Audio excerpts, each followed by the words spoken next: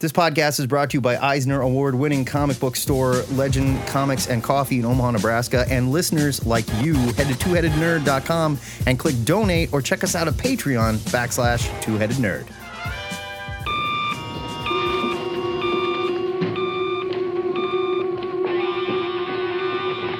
Yes? Ho, ho, ha, ha. Remember me, old chum? Jolly.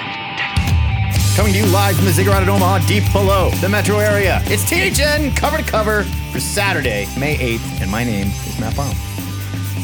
And I'm the Internet's Joe Patrick. Here's how it works. I have a fresh haircut, by the way. I see that. Check me out. Like you're ready to fight terror, son. Listen, I'm tired of the jokes, man. Well, one time you said I look like a jarhead. You go to that which old is offensive on many levels. You go to that old-timey barber shop, and he like puts the bib on you and sits you down, and got the red candy pole and everything. It's not even that. It's a great clip. Everybody gets the same haircut. Here's how it works. Every Saturday morning at 11 Central Time, Matt and I go live on the Facebook page, assuming that the platforms we use haven't changed all their settings. Jerks. We also go live on Zoom, and we rap about the week's nerd news, new comics, movies, TV, and of course, the question of the week live with our listeners. It's big time. It's super big time. And like Joe said, it's a live show, so we need you to play along. Jump into our Zoom. You can find the link at the top of our live stream on the Facebook, or you can call us at 402-819-4894, or there's a little Facebook call now button you can use too, and chat with us in the Facebook live chat as well. We love talking to chatters. It's always fun. Definitely. If you can't be here live, you can always leave a message at that phone number, or you can send an MP3 to twoheadednerd@gmail.com. Before we get these phone lines open, Joey and I like to just briefly discuss some headlines, stuff going on in the news, sort of get the juices flowing. So Joe Patrick, let's hit him with some nerd news. Nerd news. See that? I've been boxing. Yeah, that's good. I've been boxing. I got a heavy bag. I got my gloves and everything. It's awesome. Mabel. Really? She'll freak out. Wow. I thought I just, knowing your past culinary history, I just thought maybe you'd set up a big old slab of meat down there or something. Bad news, Joe.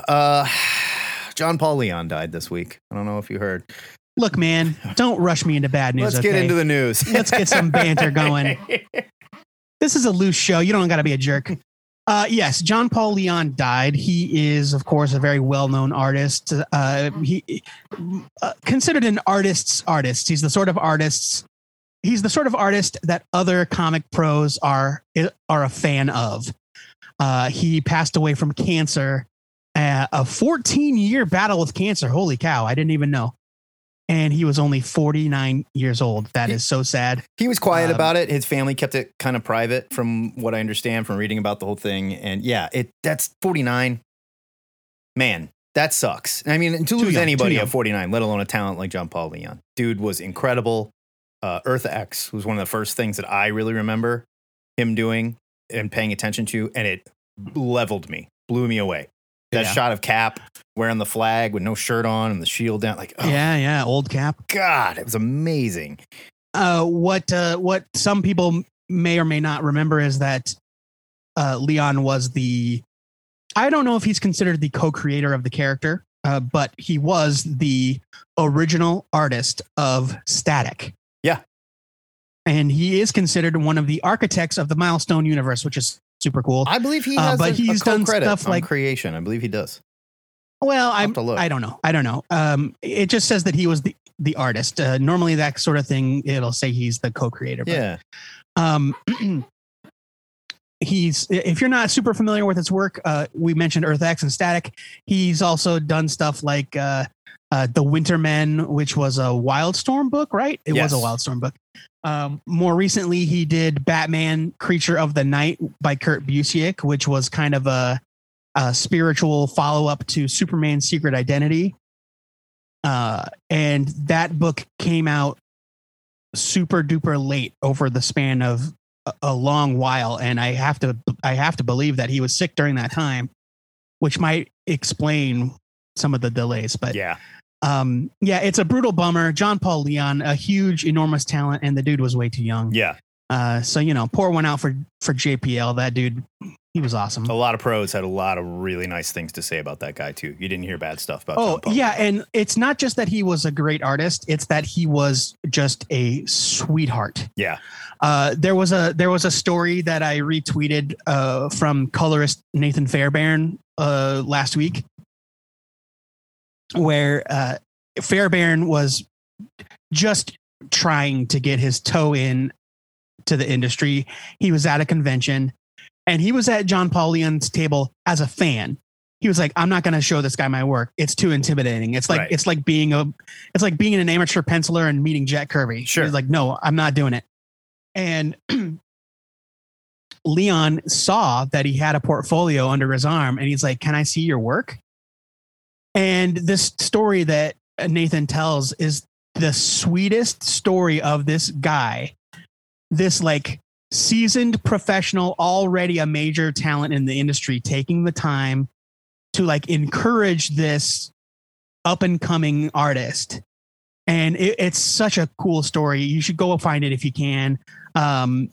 It just, by all accounts, he was one of the nicest dudes in comics. Yeah. And it's a huge loss. 49, man.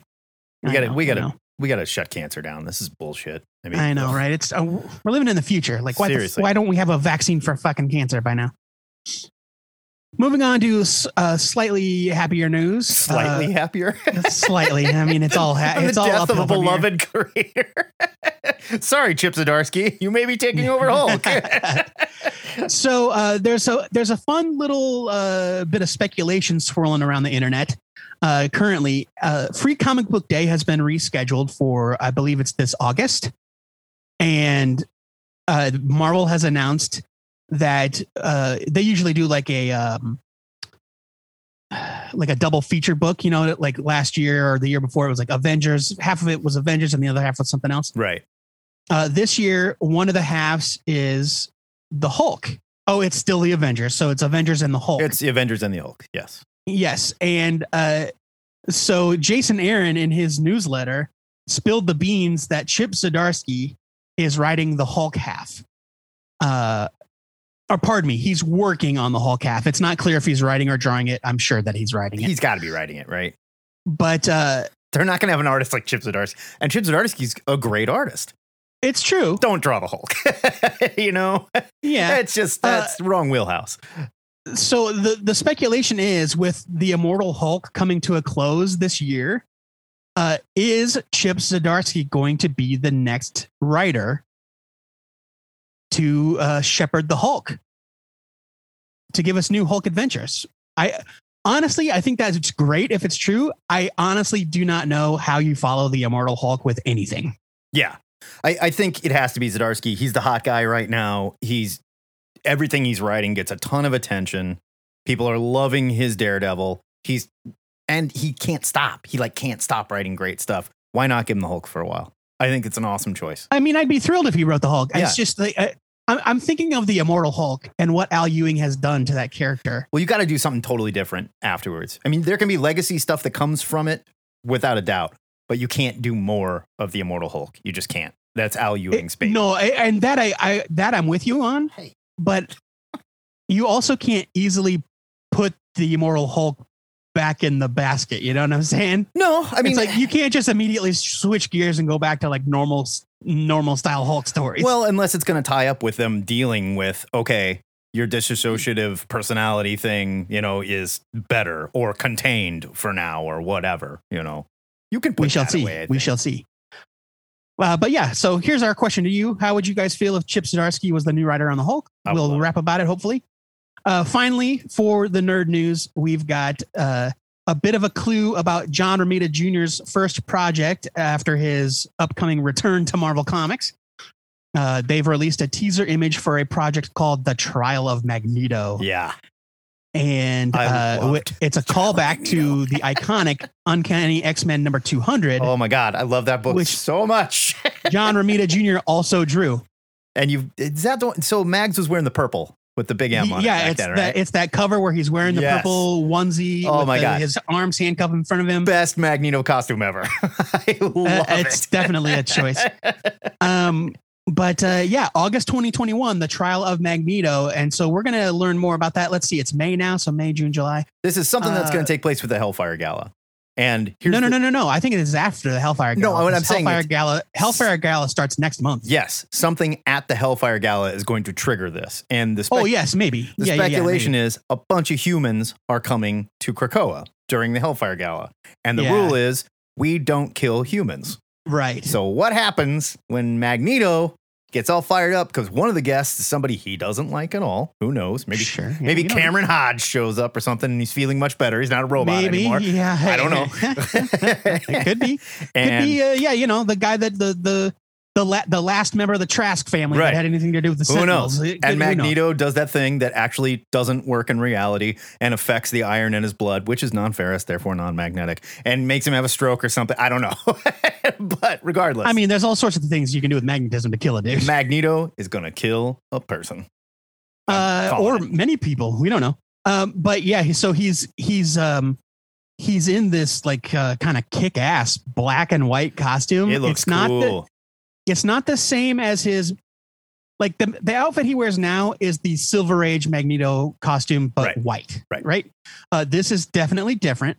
It's also not the all white sleeveless buff Magneto that Bendis gave us. Well, I mean, like, look, he's old, but he still hits the bench. I mean, he's ripped. I get it. He still lifts, bro. Come on. But this piece of art from John Romita Jr. kicks ass. It does. Now, let's talk about John Romita Jr. And I want to talk about it with you guys. I don't want to talk about it right here, right now, but I want to talk about it with you. John Romita Jr. is one of those artists. He is a legend. He is amazing. He is arguably one of the greatest Spider-Man artists of all time.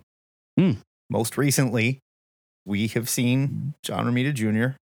draw some pictures in the pages of Superman. Listen, let's just get down to it. John Romita Jr. doesn't know what a gorilla looks like. Yeah, not just that, though. It wasn't the gorilla was the worst. Gorilla Grodd was the worst case, but the art was bad. It was just bad across the board. It was bad. It was bad. But okay, is that Klaus Janson? We're not going to get in. We're going to open the floor to discussion. Yeah, I want to talk about it. I will point this out before we open the phone lines. This piece of art was not inked by Klaus Janson. Yes. So maybe the magic is still there. I want to hear from you guys. Let's talk. We will see.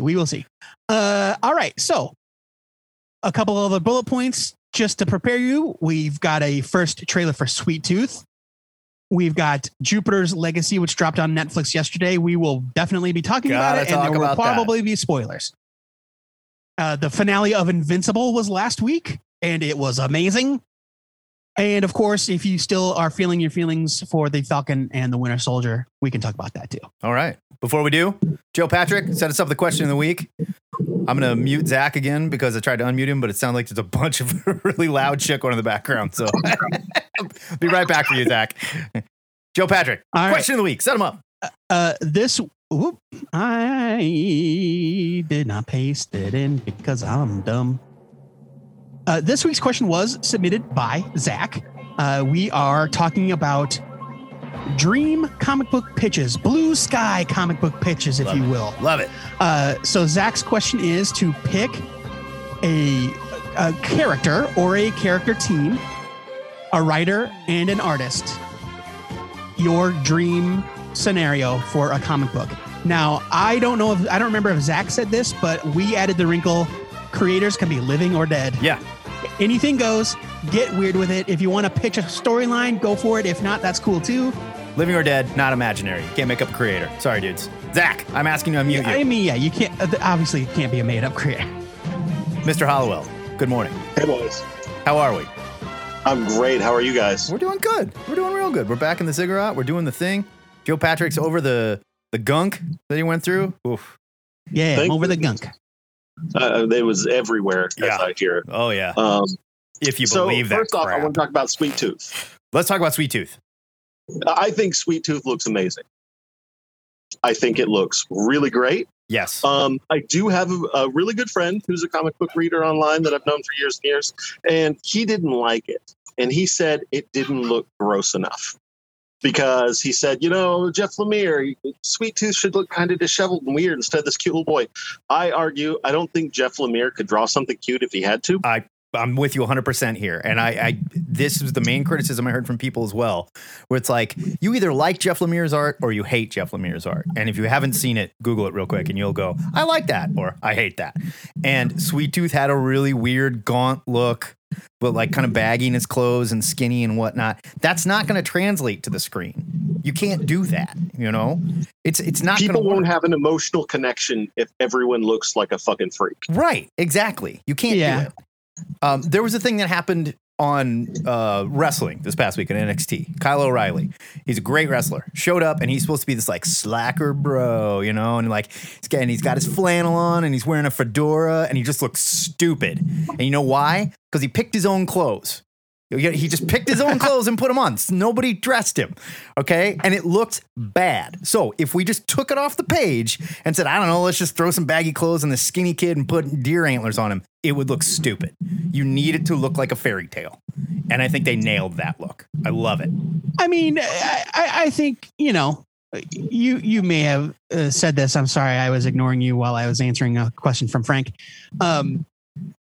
There's only so much Jeff Lemire you can translate to reality. Yes.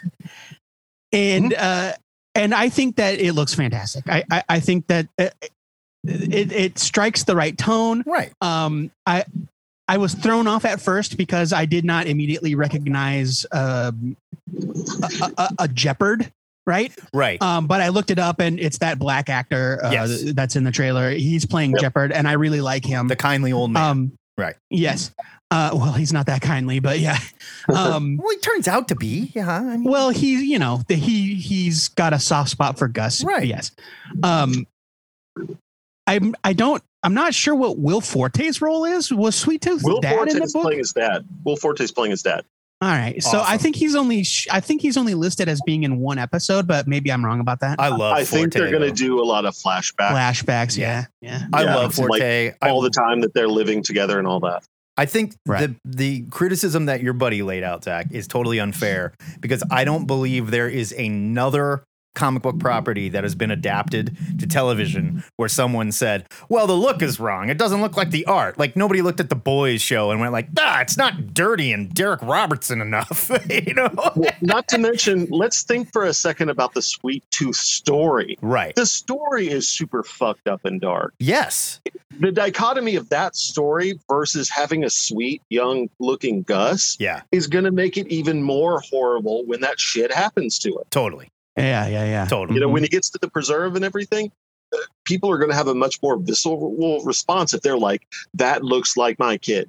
Right. That looks like something I can identify with more. Is it weird they're doing this on Netflix and not on HBO Max? Is that weird? I think it's because it's creator owned. Is it? Anything that came out from Vertigo is more than likely creator owned. If it's not a Sandman thing, it's probably owned by the creators. Okay, good. Okay. If it's not, if it's not obviously a DC property like Doom Patrol or, Right. But I would bet money that Sweet Tooth is creator owned. But yeah, I mean, and again, I could have the details wrong on that. Like film rights, streaming rights, these things, they're insane. They're almost impossible to decipher. Right. If you're not an attorney. And I think hasn't Sweet Tooth been in the works for a while? It might even predate the HBO. Yeah, it was going to be a movie, and then it was going to be a series, and then they kicked around who was going to get the series, and then it landed at Netflix. And this is one of those stories that I don't want them to vary from the comic.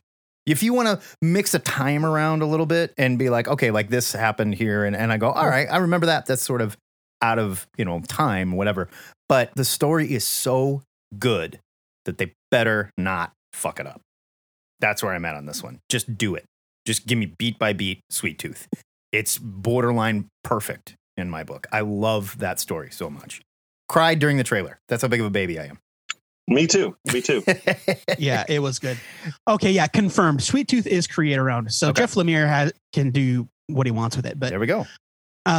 Yeah, I'm so looking forward to it. And Sweet Tooth is the thing. Like Netflix, they do rated R stuff. Yeah. So it would have been fine, whatever. But Sweet Tooth is also the sort of thing where it's like it I don't need it to be on HBO Max because Sweet Tooth is not inherently like gritty. But I also don't want it to be on the CW. So, well, I mean, but you know what I mean? It's not like the thing about Sweet Tooth is like, it wouldn't be the same if it wasn't for the cussing. That's not what Sweet Tooth is. No, the nudity. I need the nudity from Sweet Tooth. Right. The graphic full Animal frontal nudity. There are a lot nudity. of prostitutes in it. There are. That's true. Fair. There are a lot of prostitutes in there. And I think it's darker and grittier than you think, Joe. There's some like child murder and stuff. No. I Child mean, dissection. Yeah. No. Child dissection in it. Yes, I'm not talking. I'm talking about like profanity and like it's not TVMA. TVMA is probably like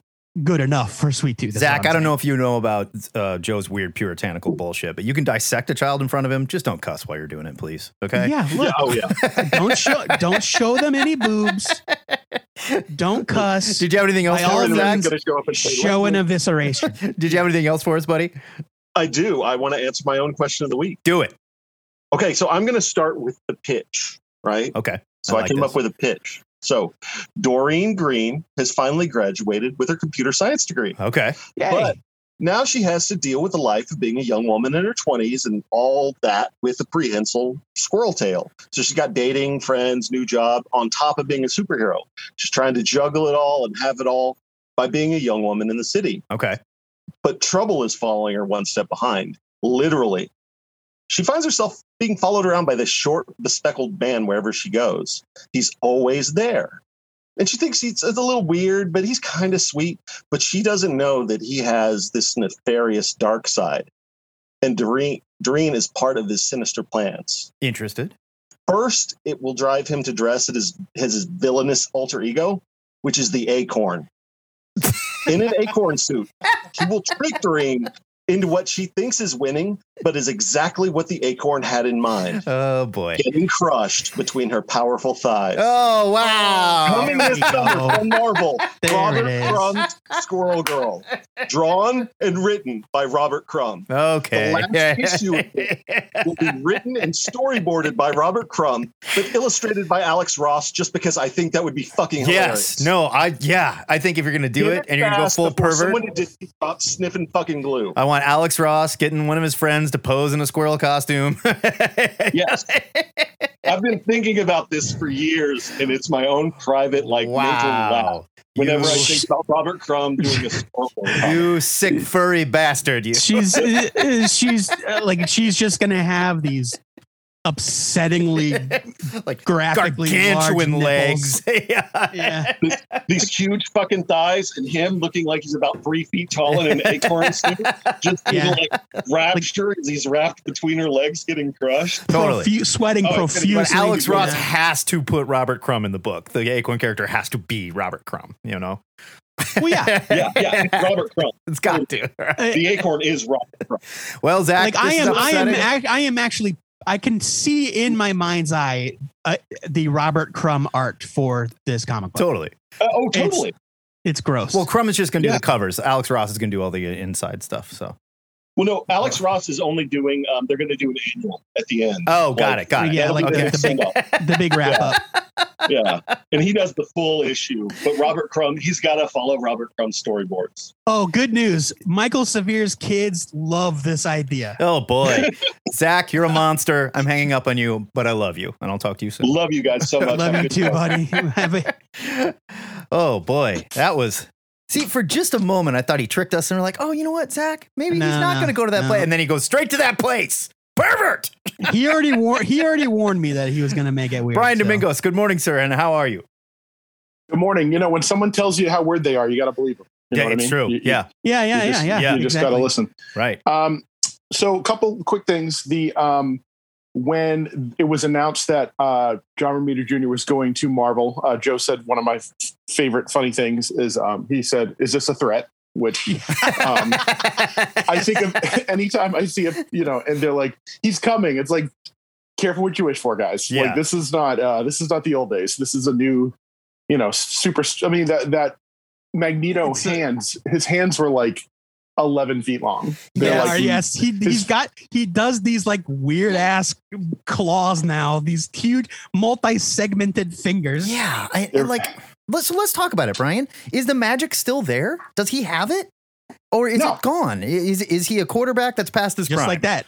That's a flat no from Brian Domingos. Now, keep in mind, there's quarterbacks past their prime that have won Super Bowls like that. Okay, well, how many have done that? One. I can count maybe one. Yeah. Who's? I mean, I'm not talking about Tom Brady. I'm talking about quarterbacks. Listen, I'm in New England. That's all we think about. Okay, fair enough. That's not your fault. The guy that got away. But but think about Romita Jr. Like the X-Men run he had was the 80s. He had that Spider-Man run in the late 90s that is pretty solid. And then he keeps coming back in these, ways. And I don't know, like he's not terrible. It's just like there are things where I don't know if it's like some new editor can't say like, hey man, like I don't know if this is working. Is it just like you got to let him do what he's going to do? Right. Like it's like you don't edit Bendis, you don't edit John Romita Jr. Right. This story makes no sense. It looks like garbage. Well, we got another issue of Action Comics done, I guess. Yeah. And those guys, like, God bless Bendis. He like working with those dudes. He's just like, oh, they're my heroes. I love them so much. What do? You can't come back to him and be like, hey, the Gorilla Grodd panel. Oh, we got to talk about this. For real though. Like I understand like John Romita Jr.'s legacy in the comic book industry, and I can also understand that he probably gets a lot of leeway that some artists may not. Sure, but I can't understand how any editor in good conscience could have let that go. Yeah. I don't get it. And I hate to harp on that one thing. And I'm looking at this Trial of Magneto image, which is kick-ass. And I love the black costume, and I love the hunched over gigantic hands and stuff. He's always done crap like that. Is this the same JR Jr. that we love? Is it still there? I mean, I think this looks kick-ass. Different than he was. Yeah. I'm thinking back throughout his career, and I remember the first time I ever saw John Romita Jr.'s art was on an issue of Iron Man in like 1981 or 2, and it was just basically like normal house style, nothing distinct really. Right. And then a few years later, he was drawing Spider-Man during that original Hobgoblin era. And he's starting to develop things that like you could look back at it now and go, oh, John Romita Jr. And, he did X-Men for a while and it was different again. I remember he went back to Spider-Man. Yeah. I remember I met him on Daredevil, and that's where he just blew me away. Right. I loved it. Yeah, for sure. When he moved to X-Men, I was just like, he's evolved. He's evolved with every project. Yes. Definitely. And so like by the time in the early 90s, when he went back to Uncanny X-Men, like circa like issue 300, he was doing that, big blocky guy style that he's got now. Right. And, I still liked it, but it's different. It's weird. And it's not what he was doing on Straczynski's Spider-Man. Brian. He like toned that down. Spider-Man was lean. He was sleek. Right. Brian, what do you think? How do you feel about this? Well, yeah, I mean, I'm thinking as you guys are talking, like other things, like the Spider-Man stuff was good. He did that Wolverine run with Mark Miller that was interesting. Mm-hmm. And that image of Magneto reminds me of one of those Wolverine covers. I'm sure you could find it. Sure. Almost the same. Like just imagine that gangly hand with like 3, knitting needles sticking up the top of it. So, I mean,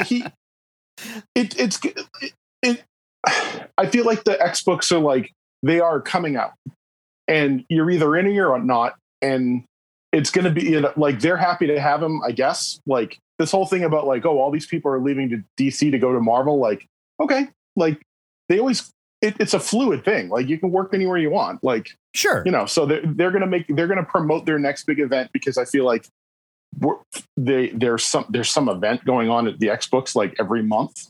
Yeah, they announce them like 4 months in advance, and then it's a weird thing that they do. Like they promote and promote and promote, and then it gets solicited, and then they quiet down, and then the next one comes out because they're already talking about this, and the gala hasn't started. Yeah, right. And this is just their machine that they have, and it's going to come out. It's going to look fine. I think it depends a lot on his colorist too. Yeah, I think if and all Klaus those- Janson is not there, it's going to look much better. And I think it's just time for us to say that their friendship is very sweet and we all appreciate it. And they definitely did some stuff together that we all think was super neato. But You guys are now adorable, but it's- move yeah, on. Time to stop.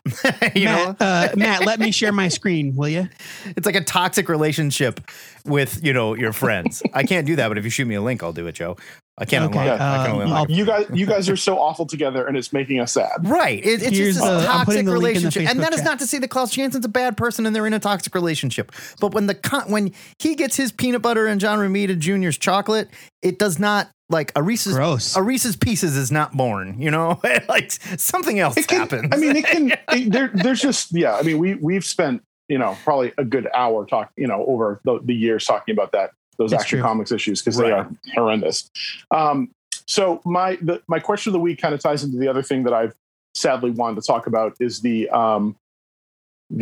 passing of Jean-Paul Leon, which is like a gut punch of all gut punches. Yeah.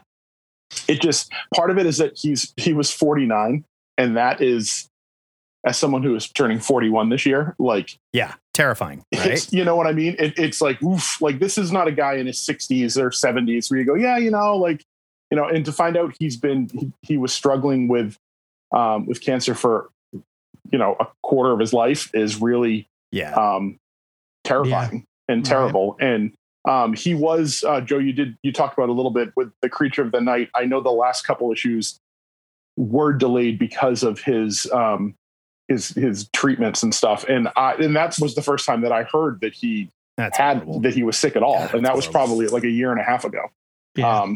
So for this to happen was like, not like, I wasn't like totally shocking, but it was still like, oh my God, like it's just so tragic and sad. And sure. he is, he was so amazing. And there's a really good, I put a link in the Facebook chat of the Comic Journal obituary, Yes, I'm looking at it now. which is, it's just a beautiful tribute to an unbelievably talented guy. And like The Winter Men is one of those books where it changed the way I thought about comics. Yeah. It's an excellent book. It really was. Like the scripting of it, like his artwork. It's just it's a Wildstorm published book, but it's not a universe book. Like it was just like where it ended up. Yeah.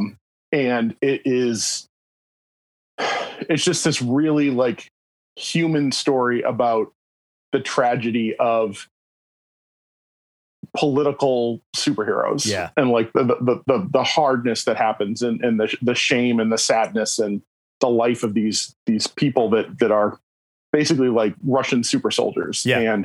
And it's beautiful and wonderful. It's and, sort of like the Captain America story as told in Russia, like how it went down over there, and it was bad. It was very bad. And one of them turns into like a cop, and he's kind of investigating the murders, and it's like it feels like all these different things, but it's also like this wholly original thing. And like when this happened, like I thought of Brett Lewis, who was the writer on that, like almost as like an artistic widow. Because they were so close, and it was like, because Brett Lewis was in some awful accident. I think he was like mugged, like, I don't know, 15, something. It was like almost 20 years ago. Okay, I do remember this. And he was like beaten badly. Yeah, he was like in the hospital, like almost like it was one of those, like he could have died. Yeah. Like, horrible, like tragedy, crime that occurs. And the two of them were just like friends, and they kind of like helped and Jean-Paul helped him get through it, and they worked together. And it was like his reason to live was to finish this book and like finish the scripts and get this out. And so it's like a really important story to him, and you can feel it. Like it's amazing. And I don't know if it's in print now. And no, it's not. I looked, because at first I was like, oh, Jim Lee like published this, but I found the credits and it's owned by Lewis and Leon. So I hope it can find a life somewhere else. That would be cool. I hope so. I'll bet you can find those back issues though. And they're not expensive. The back issues, yes, but the collection is out of print, and it's doing that. The market's doing that thing that it does, where it's like you can buy this trade, but it's $150. Right. Don't do that.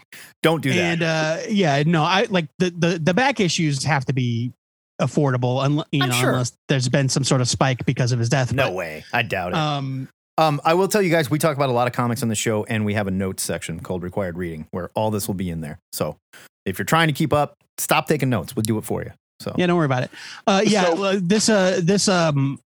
This obituary has some samplings of his art, and it's art that a lot of people have shared in the past week.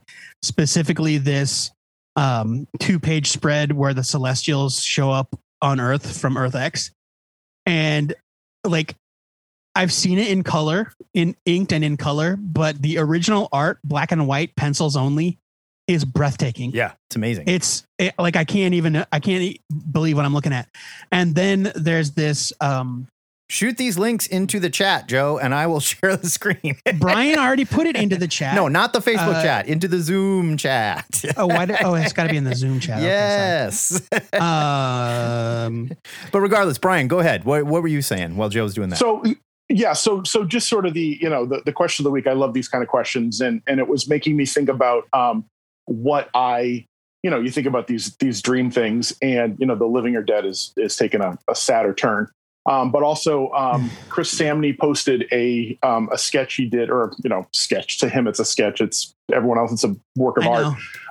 It's. I mean, I hate that shit, Brian. I hate that shit. I can't imagine as an artist looking at that he's like, yeah, here's my warm up. Warm up, yes, that's what gets me the most. It's like, today's warm up. Fuck off. Yeah, yeah. Here's my beautiful chiaroscuro warm up. Like, get the fuck out of here. Right. It's like when they show like Tony Hawk just like dicking around on a skateboard, and you're like, oh my god. He's like, that was in my front yard. Yeah, it's just Tuesday. I'm just whatever, just warming up. So Chris Samney had that, and thank you, Joe, for pointing it out to me on Instagram. The beautiful Wesley Dodds Sandman drawing that he did, and I think we need and I can't figure out how it would be because I don't want to reboot, but I want more Sandman Mystery Theater comics. I want to. Yes. I think people need to see that. I can't believe they haven't made a TV show about it. It's the easiest thing. It's the easiest thing. You're the costume's a dude in a gas mask. That's it. Especially after the that lawyer show they did on HBO. I can't think of the remake show they just did. Perry Mason. That's it. Just do that. Do that in New York City. Yes, it's the easiest thing they could do. It looks exactly the same. But having a guy like Ben Percy and or like Ram V working with a Chris Samney or John Paul Leon on something like that, I think would be amazing. And one of the things about John Paul Leon that it was just a pattern I was seeing is that he would work with these guys like on their first major works in some ways. Like Ben Percy's first comics are 2 issues of Detective Comics that Leon drew. Oh, wow. And I'm like, who is this guy? Like, I don't know Ben Percy, but he's getting of course I'm going to read these comics because there's only so many of them. And he's a good writer. And then he did a couple 8-page stories with Dan Waters and Ram V. They did question stories over some, Secret Files. Oh, cool. Annual kind of things. Yes. With Leon. And it's like, what a dream. Working on this iconic character with this amazing artist. And even on those, those digital exclusive DC comics, those like the behind the scene ones, I don't remember what they're calling, but like from the archives, they're releasing on the app. There was an entire unreleased. It's called Let Them Live. Right. And there's an entire Batman comic that was in a shelf, in a drawer somewhere. I didn't know. That's and it's awesome. Like, my they're God. doing that. That's kick ass. So and it's not all of their first work, but it's like, kind of bumping them up a little bit. Yeah. And I think that's really cool. And, what awesome. an honor for them. And, it's been a week and I don't know him, but it feels like a whole, and so I don't have a copy of Earth X. I don't think I've read the entire book. You should. I kind of followed it through Wizard magazine back in the day. So same. Earth X is now just read the first one. The Earth X is fantastic. Right. There's like 3 series. There's Universe X and Paradise X. And it gets a little, it falls in on itself. I'll say that. Yeah. It gets high on its own supply. Yeah. That's kind of how I felt. Like you get into like Celestials and I go, I don't know. Like I don't really care about that stuff, but I I ordered the trade this week. I said I need it. Nice. Like I Yeah. should have this. Why don't I have this? Like it's a slam dunk. So And it's cool. It's Yeah. based off Yeah. like a very Jack Kirby idea that he had for the Marvel Universe that they didn't really play with. And in the future, it's like, oh yeah, that Jack Kirby idea was there the whole time. And the heroes are defending the Earth because it's like a celestial egg and stuff. And Well, like, don't spoil it for Brian. it's God dang. cool. oh well, I know the broad Yeah, strokes. there's but, no like, way yeah, you with, couldn't like, know by now. I mean, this book is what, with machine. 25 years Yeah, I old? mean, Machine Man and the Spiders Man and Yeah. all that. Like I Yeah. remember, I see like the Alex Ross drawings and Wizard. Your Spiders Man and whatnot. Spider. You remember Spiders Man? So, Brian, we got yeah, we got some other peeps we got to get in here, man. But it is always lovely to talk to you, sir. Yeah, awesome. Yeah. Have a good one, guys. Have Thank a you, good one. Brian. Matt, I by all means let JD in, but I gave you those links.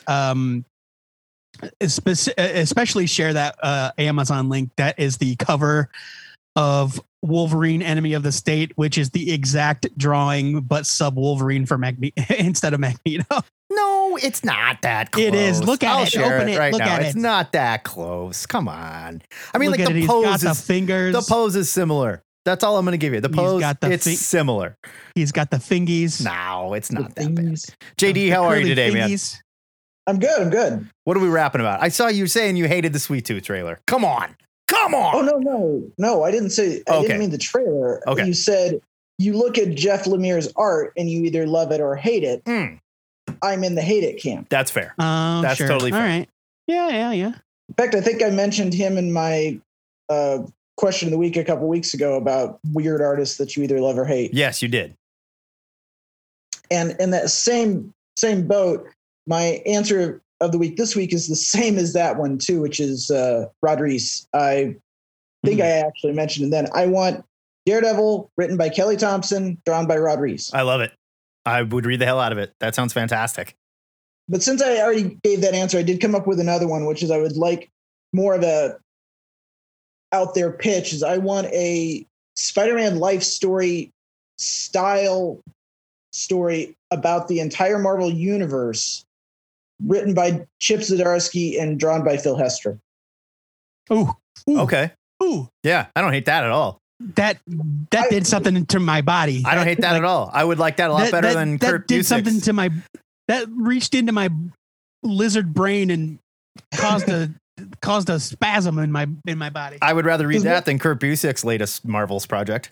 I'll tell you that. What I need- Shut what I up. need is a logical progression or time aged Marvel universe set now where we have like our legacy heroes and the other heroes are appropriately aged, where you've got like the Avengers is led by Kamala, Riri, and Nadia, Yeah, for example. like in the future and they're adults. But no, but that's the thing, not the future. Now. Oh, you're saying Make right it now. Yeah, Yeah. because that's what life story is. Like time has progressed normal. Oh, gotcha. Right. Gotcha. Yeah, Okay. 2019 Peter Parker is 75 years old Right. in life story. That's what I'm talking about. And I forget I that was that's how, it was like real time. Like I was Spider-Man really looking- did become Spider-Man in the 60s, more or less. Right. Right.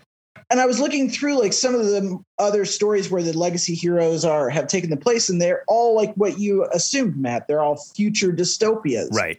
And I'm like, can we get like Patriot as Captain America or Kamala as Miss Marvel but not have it be Old Man Hawkeye? Right. Far-flung future. Sure, right. Yeah, So and, even- and that's one of those things where it's like, we talked about the DC thing where they have the universe where nobody gets old, and that solves Right. that problem, right? Then yeah, go ahead, do it. Why not? We're all the same age. Who cares? Like that doesn't fix it either. It's very Right, difficult. right. Yeah, like if It's you're the gonna do it- omniverse, Matt. Right. Don't even If you're forget gonna- it, Matt. It's the omniverse. If you're gonna do it realistically or you're gonna do it omniverse style, both ways kind of suck. So Yeah. it's tough. So I wanted to pivot off of Marvel and DC real quick. I read that new The Old Guard one shot. Yeah. This Oh, last yeah. week. Mhm. So good. It kicked ass. It's And then, awesome. I was listening to someone else do a description of Keanu's Berserker book. And Yeah. how is Greg not like suing their asses? I mean, it's the same fucking concept. Okay, look, it is and it's not. I mean, it is in the sense except that, like, that this time he's a caveman, JD. yeah, well, he's no, a but here's the thing. caveman. How many immortal characters have we read about? I mean, like, you could say, well, they just ripped this all off from Vandal Savage or whatever, you know? I mean, everything's the same as everything Yeah. else. And I mean, but like, you're not wrong. You're not like the No, you're not immortal wrong. warrior reborn And through especially time. the timing Yeah. too. I mean, Yeah, it's true. It's true. No, you know, so- you're not wrong. but I do can think see the the I two can see books the can arguments coexist, though in though. my mind, right? It's like Vanilla Ice going, no. My baseline goes dun dun dun dun dun dun right. dun. Right. You know, and it's like, okay, well, yeah, Berserker goes dun dun dun dun dun dun dun.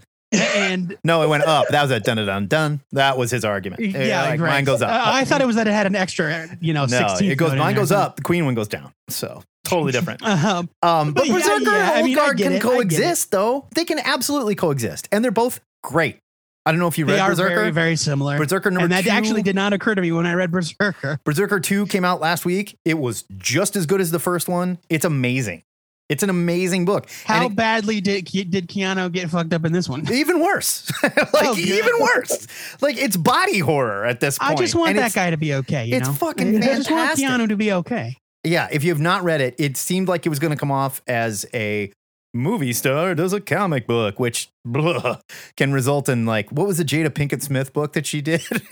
Menace. It was called Menace. Or no, I was thinking there was one that Rosario Dawson did that was Yeah. keeping up the police thing. Oh, It was God. like If you're not careful, we're going to end up with a cosmic long box. It's called Celebrity Guest Stars. no, you know what? Let's do it. Not next time, not the time Let's after that, do it. but let's put that on our list. Oh my Celebrity God. Like, comic. it has to be a comic, On. like an original idea pitched by a celebrity. Like, that's all it. I feel like it was part of that Minotaur imprint, Oh man, which was a Top Cow imprint that Greg Rucka was involved in. Yeah, I'm sure. It was. Rosario Dawson comic book. yeah, Alyssa Milano. Had a Oh comic. no, I'm wrong. I'm thinking of something else. But this book is called OCT, Occult Yeah. Crimes Task Force. Oh, I do Yes. remember that. Yeah. And this cover, this is Rosario Dawson. This is Rosario Dawson. Yeah, On the cover of it's an Image comic too. And she's listed as one of the creators. She's not it's not just like Rosario Dawson's OCT. It's like, no, this book was written by Rosario. Like, Dawson. she full on There's wrote also that the shit. most famous. There's the most famous example of that, which is Mayhem.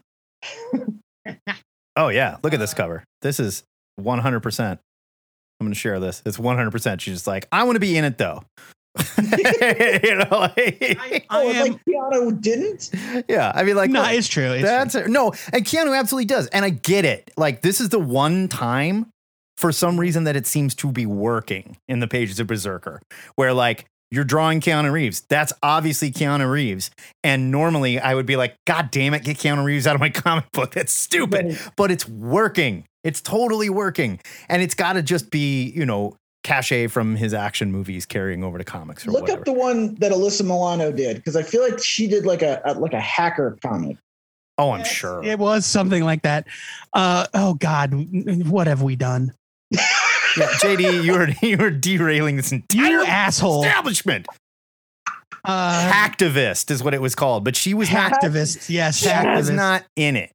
She just like came up with the idea. She's not actually like in. You know what? I think that came out after we started the show, and I think we reviewed it. We reviewed it.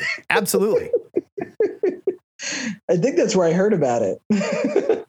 The Jada Pinkett Smith comic was called Menace, and it was published by Rob Liefeld's company. Woo! So you know it was good. Well, I mean, like, how could you not, man? Jada Pinkett Smith was so That's a hot at video. the time. Don't play you this know? video. Ugh, man. And she's got like angel wings and like clown makeup on. I Yeah, don't even know what yeah. the hell's going on. It in was this a thing. whole goddamn thing. Okay, I'm all here for. I'm here for that segment. I can't wait. For We'll do it. How do but you spell Alyssa Milano? You are no Is it longer- with a Y or an I. with a Y. It's But with a you're Y. no longer allowed to derail this show anymore, JD. All right. We have other people that need to get in here. Are you sure? Okay. We will talk to you soon, buddy. Okay. All right. Talking about later, this? guys. By JD. Michael was in here earlier and he popped out. I'm going to try and see if he wants to talk to us now. Mr. Severe, are you with us? Can you hear me? We can hear you. Yeah, can you hear me? How are you, sir? All right, yeah, Well, I'm good. We're in the car driving to Lincoln, and so I had to go over to Facebook and then back to Zoom. It's just a complicated process just to listen to you people. You're not driving, are you? It's true. Well, I got the little computer thing going on in the car. I talk through the car. Okay, it talks okay. Back to me. All right, just be It's careful. kind of like Knight Rider. 'Cause we don't want to be we were famous for a lot of dumb shit. We don't want to be the show that killed Michael Severe. Okay, that's all I'm saying. Well, that wouldn't be a problem. It'd be the fact that the whole family went would be the issue. No, but see, they would all live, and then they would come and kill us. That would be the story. Like they took our father. Just think about how much our stock prices would go up. It would though. become a revenge storyline though, and the comic would be bloody as hell. It'd be great. Oh man, that would be awesome. Couple things I said to you guys a few weeks ago. I'm tired of people thinking that we're going to get a surprise when Marvel is very predictable and they like it. Yes. Why are we mad about the Sharon thing when we know that everything's been predictable? And it's true. Yeah, it's true. Like we should not have been surprised that they went with the very obvious. I don't disagree. And and I keep making wrestling, references here, but just like the WWE, when they are showing you something, it's probably because they want you to see that thing. Yes, Sharon is doing some type of heel turn. Now I'm calling my shot. And Frank Cirillo agrees with me in the chat. She's either A, a Skrull, and she's going to be part of the secret invasion stuff they're leading to, or B, she realizes that the Skrulls have already invaded, are already here. She trusts no one, and she's running her own scam or her own op on the side as this power broker thing. So, but I don't know why people evil. are so convinced she's a Skrull. She's been wronged. She's been wronged by her country. Yeah, she's I agree. bitter as hell about it. I agree. Like people have gone bad for less. Sure. But yeah, I think it's just the obvious one. It seems like it's what it's always been, the obvious stuff. Also, I'm so tired of people not liking the last episode of a series. The penultimate episode is always the best episode. Yes. The last episode's got to wind stuff up. And remember, they're going to keep going. And so all the questions you may have, that's in the next part. Right. It's a long series of novels that we're getting. And so people get so upset about the final episode. Oh, yeah, for sure. Series. Yeah. And it's that's the way it works. Yeah, look, it's the same thing as as a play or a movie. It's like the climax does not come at the end. The climax comes, 3/4. Three-quarters of the way in, and then it's the falling action. Rising action, and then climax, and then denouement, as they call it. Denouement. Good job, man. No, and the other thing is these Marvel stories you can't just put a bow on it and be like, done. There you go. Felt like a good ending, right? They're setting up something else. There has to be set up for more. Yeah, it's an ongoing story. Like if you don't think we're going to see Sharon again when Cap 4 comes out, you're fooling yourself. Of course, we don't get to understand why Sharon became the power broker right now because that's not what the show is about. Right. This is a comic book brought to life, and this is what we do in comics every time we read one. Literally every issue. It's true. It's just like I think it's different with the movies because we don't have weeks of anticipation, wondering how they're going to end. With WandaVision, that show was so buck wild that we did not know from week to week what the hell was going to happen. Right. And so the speculation hype kind of took over and we all fell for it. Right. Which was part of the fun, that's part of the fun. WandaVision was different in the sense that it was a personal story too, though. So you can end that chapter. You can say, this is a very personal story. It's about her living through her trauma, where she ends up afterwards, the end.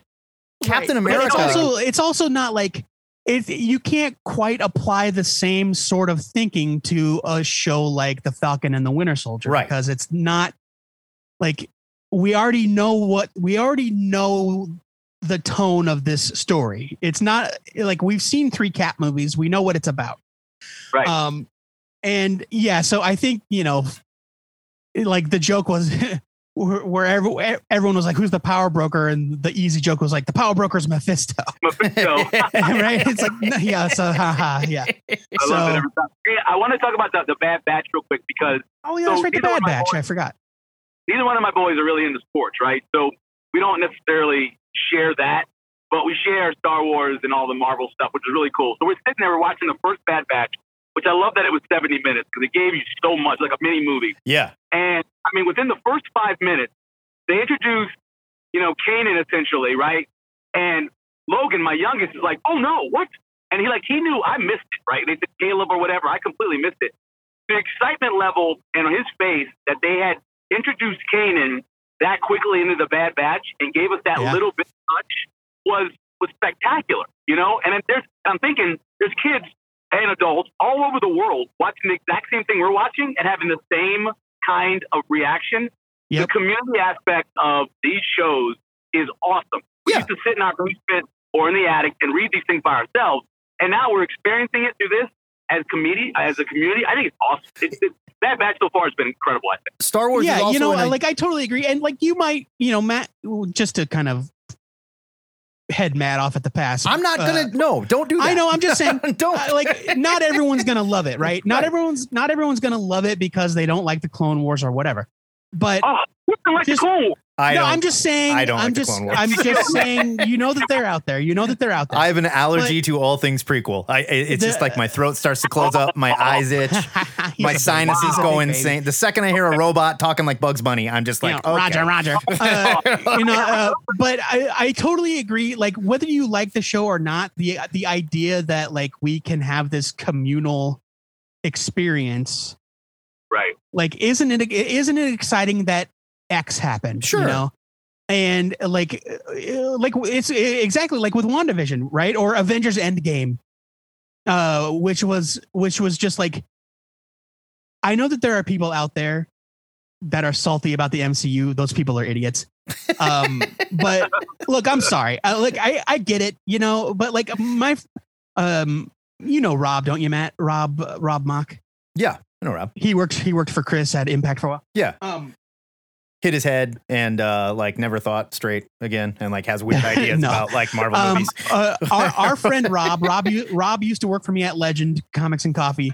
Rob thinks that the MCU movies are, and this is a quote, trash. Well, that's just because there's always got to be one cool guy that's like, I hate the cool thing. That's Rob though. Like, you know, I don't mean cool to throw thing? Rob under the bus, but that's not like, he's not hating it because it's cool to be contrarian. That's just he's just not into that sort of thing.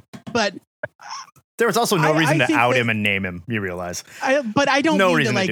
I don't mean to like point Rob out as. You could say we all have a friend that does this thing. You know? But I mean, I like, I don't understand how you can't watch those movies and at least get kind of swept up in the excitement that everybody's feeling. So to go back to what we were talking about, the Bad Batch, I understand that people really like these animated Star Wars, and I'm all for them making more. I get it. And that community that loves it deserves it. The prequel stuff, I just can't hang. And I watched the Bad Batch and it was well done. The animation is very cool. It just doesn't do anything for me because that storyline, that prequel storyline is so just awful to me that it's like trauma that I can't revisit, you know? And Order 66 again, living through it from a different angle, that's incredible. Now, by the way, the last 4 episodes of Clone Wars, if you took that and made it into a full-length picture and you put it on the theater right now, it'd be the 4th best Star Wars product ever made. Fair enough. Fair enough. I've tried. I just can't hang. And there, again, I'm glad that it's there, and I'm glad you guys loved it. And I love that when I was saying I don't love it, I could hear your kids in the car like, ah, you know, like I pictured them throwing stuff at the windshield, you know. Look, I had a hard time getting into Clone Wars as well, for similar reasons. Like, I'm willing to be convinced, you know, like, unlike Matt, I'm willing to be convinced. Frank Cirillo brought up Star Wars Rebels, which I actually loved. Great too. Yeah, I love it too. Like, Clone Wars is a different thing because it's got all the baggage with Anakin and stuff. But Rebels, I love. I did like Rebels. Rebels, I definitely liked. And when I saw Caleb, young Kanan, like getting that backstory of what happened. Like, originally, they did it in the Kanan comic book that Marvel put out. Right. Yeah. But to actually see that, where he runs across, like, where he's brought the Bad Batch in as reinforcements, and then he sees Order 66 get executed by the regular clone troopers that are there, and he's so horrified to be near the Bad Batch, even though the Bad Batch are like, what the hell is Order 66? What's going on? Like, they're different. They're not susceptible to the mind control. And like, that was so effective. Yeah, that was cool. I thought that was cool too. I just think Order 66 is stupid. Now shoot the Jedis with your Why gun. is Order 66 stupid? What do you think happened to all the Because Jedi? we spent 3 movies. We spent 3. I'm not going to go on the whole rant, but we spent 3 movies with millions of lasers flying at Jedi. And Jedi's just like, what up, mate? Let's get out of here with your laser crap. Yeah, Come but on, it's I'm a still, like, Jedi. And then they go Order 66. Oh, I'm sure that's Right not in the exactly how it back went when I down, wasn't Matt. We did looking. not actually see that happen. come on. And look, it's different if you are a general. Yes. In the Republic Army, leading a troop of clones into battle, and you're standing in front of your troops after a hard-fought battle, And you have all of a mental sudden- powers, and you can hear what people are thinking, and you can tell when people are evil. Jedis are not Come on, psychic. Joe.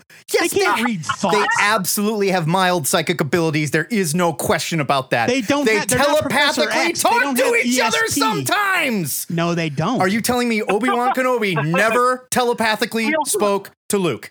Run, Luke, Do you run. mean the ghost of Obi-Wan No, Kenobi, Matt? I mean live. I mean Yoda when he was alive did it as well. It happened a lot. They are all mildly telepathic, no question, or empathetic or whatever. Order 66 is stupid. No. Having Luke have a Force vision of Obi-Wan saying use the Force is different than him having a conversation with Obi-Wan via brain. How about when Rey and They have Kylo Ren had a communicators. conversation over thousands of miles of outer space? Listen, don't even come at me with that. That wasn't mental whole shit? thing about that whole thing about them being a dyad or whatever the hell they No, called I'm not it. talking about that. No. I'm just regardless.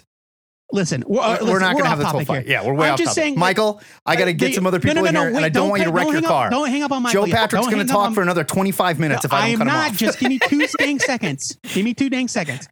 Yeah. I loved that scene with Caleb. I loved his reaction to the Bad Batch. I loved their reaction to his horror.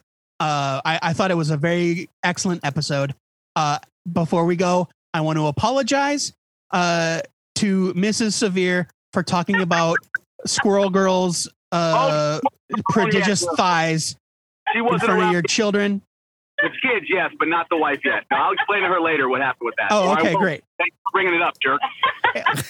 Well, who's laughing then? All right. She's laughing now, but she didn't hear it originally. It was at the house, and the kids were with me, not the wife. So Oh, well, sorry you have to explain that, Michael. His wife wouldn't subject herself to this garbage that we peddle on the internet. Are I you kidding thought me? they were in the car together, She Matt. is a Come on, refined keep up. woman. Michael's not going to put her in front of this garbage. Come on. Michael, it's good to talk to you, man. I'm just sorry for everything. I'm just sorry. love you guys. Bye. Love you too. Bye, love you. Frank Cirillo, get in here. I'm not asking to mute you. I'm forcibly unmuting you.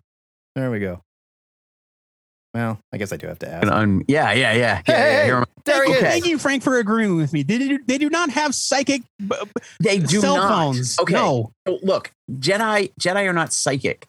Okay. They can sometimes feel what's going to happen. They can feel things, but they are not, and that's not always. It's like having spider sense. They can sometimes see It's- the. Yes. I agree with that. can- Yes. Absolutely agree but with they're that. not. Spider they sense. can't, they can't read the minds of the clones. The reason why that was so successful was exactly what Joe said. They were standing in front of their troops, and all of a sudden, execute Order 66. Okay, shoot him in the back. You're never going to And sell it me also- on this it one. also wasn't You're some never premeditated going to thing. sell me on this no, one. and then you've got There listen, and was I'll- never any chance to detect some sort of premeditation because Right. it was like flipping a switch. You could Exactly. argue that. The Emperor you said, could argue that "Execute Order anything that 66," and the happens clones in went, those movies, the "Murder." Jedis have a leg up because they can. They are as fast as they are, and they can sense danger. But in this one Okay. thing, they can't. I will say that a Jedi can probably fight off a small amount of stormtroopers, maybe like 5 or 8.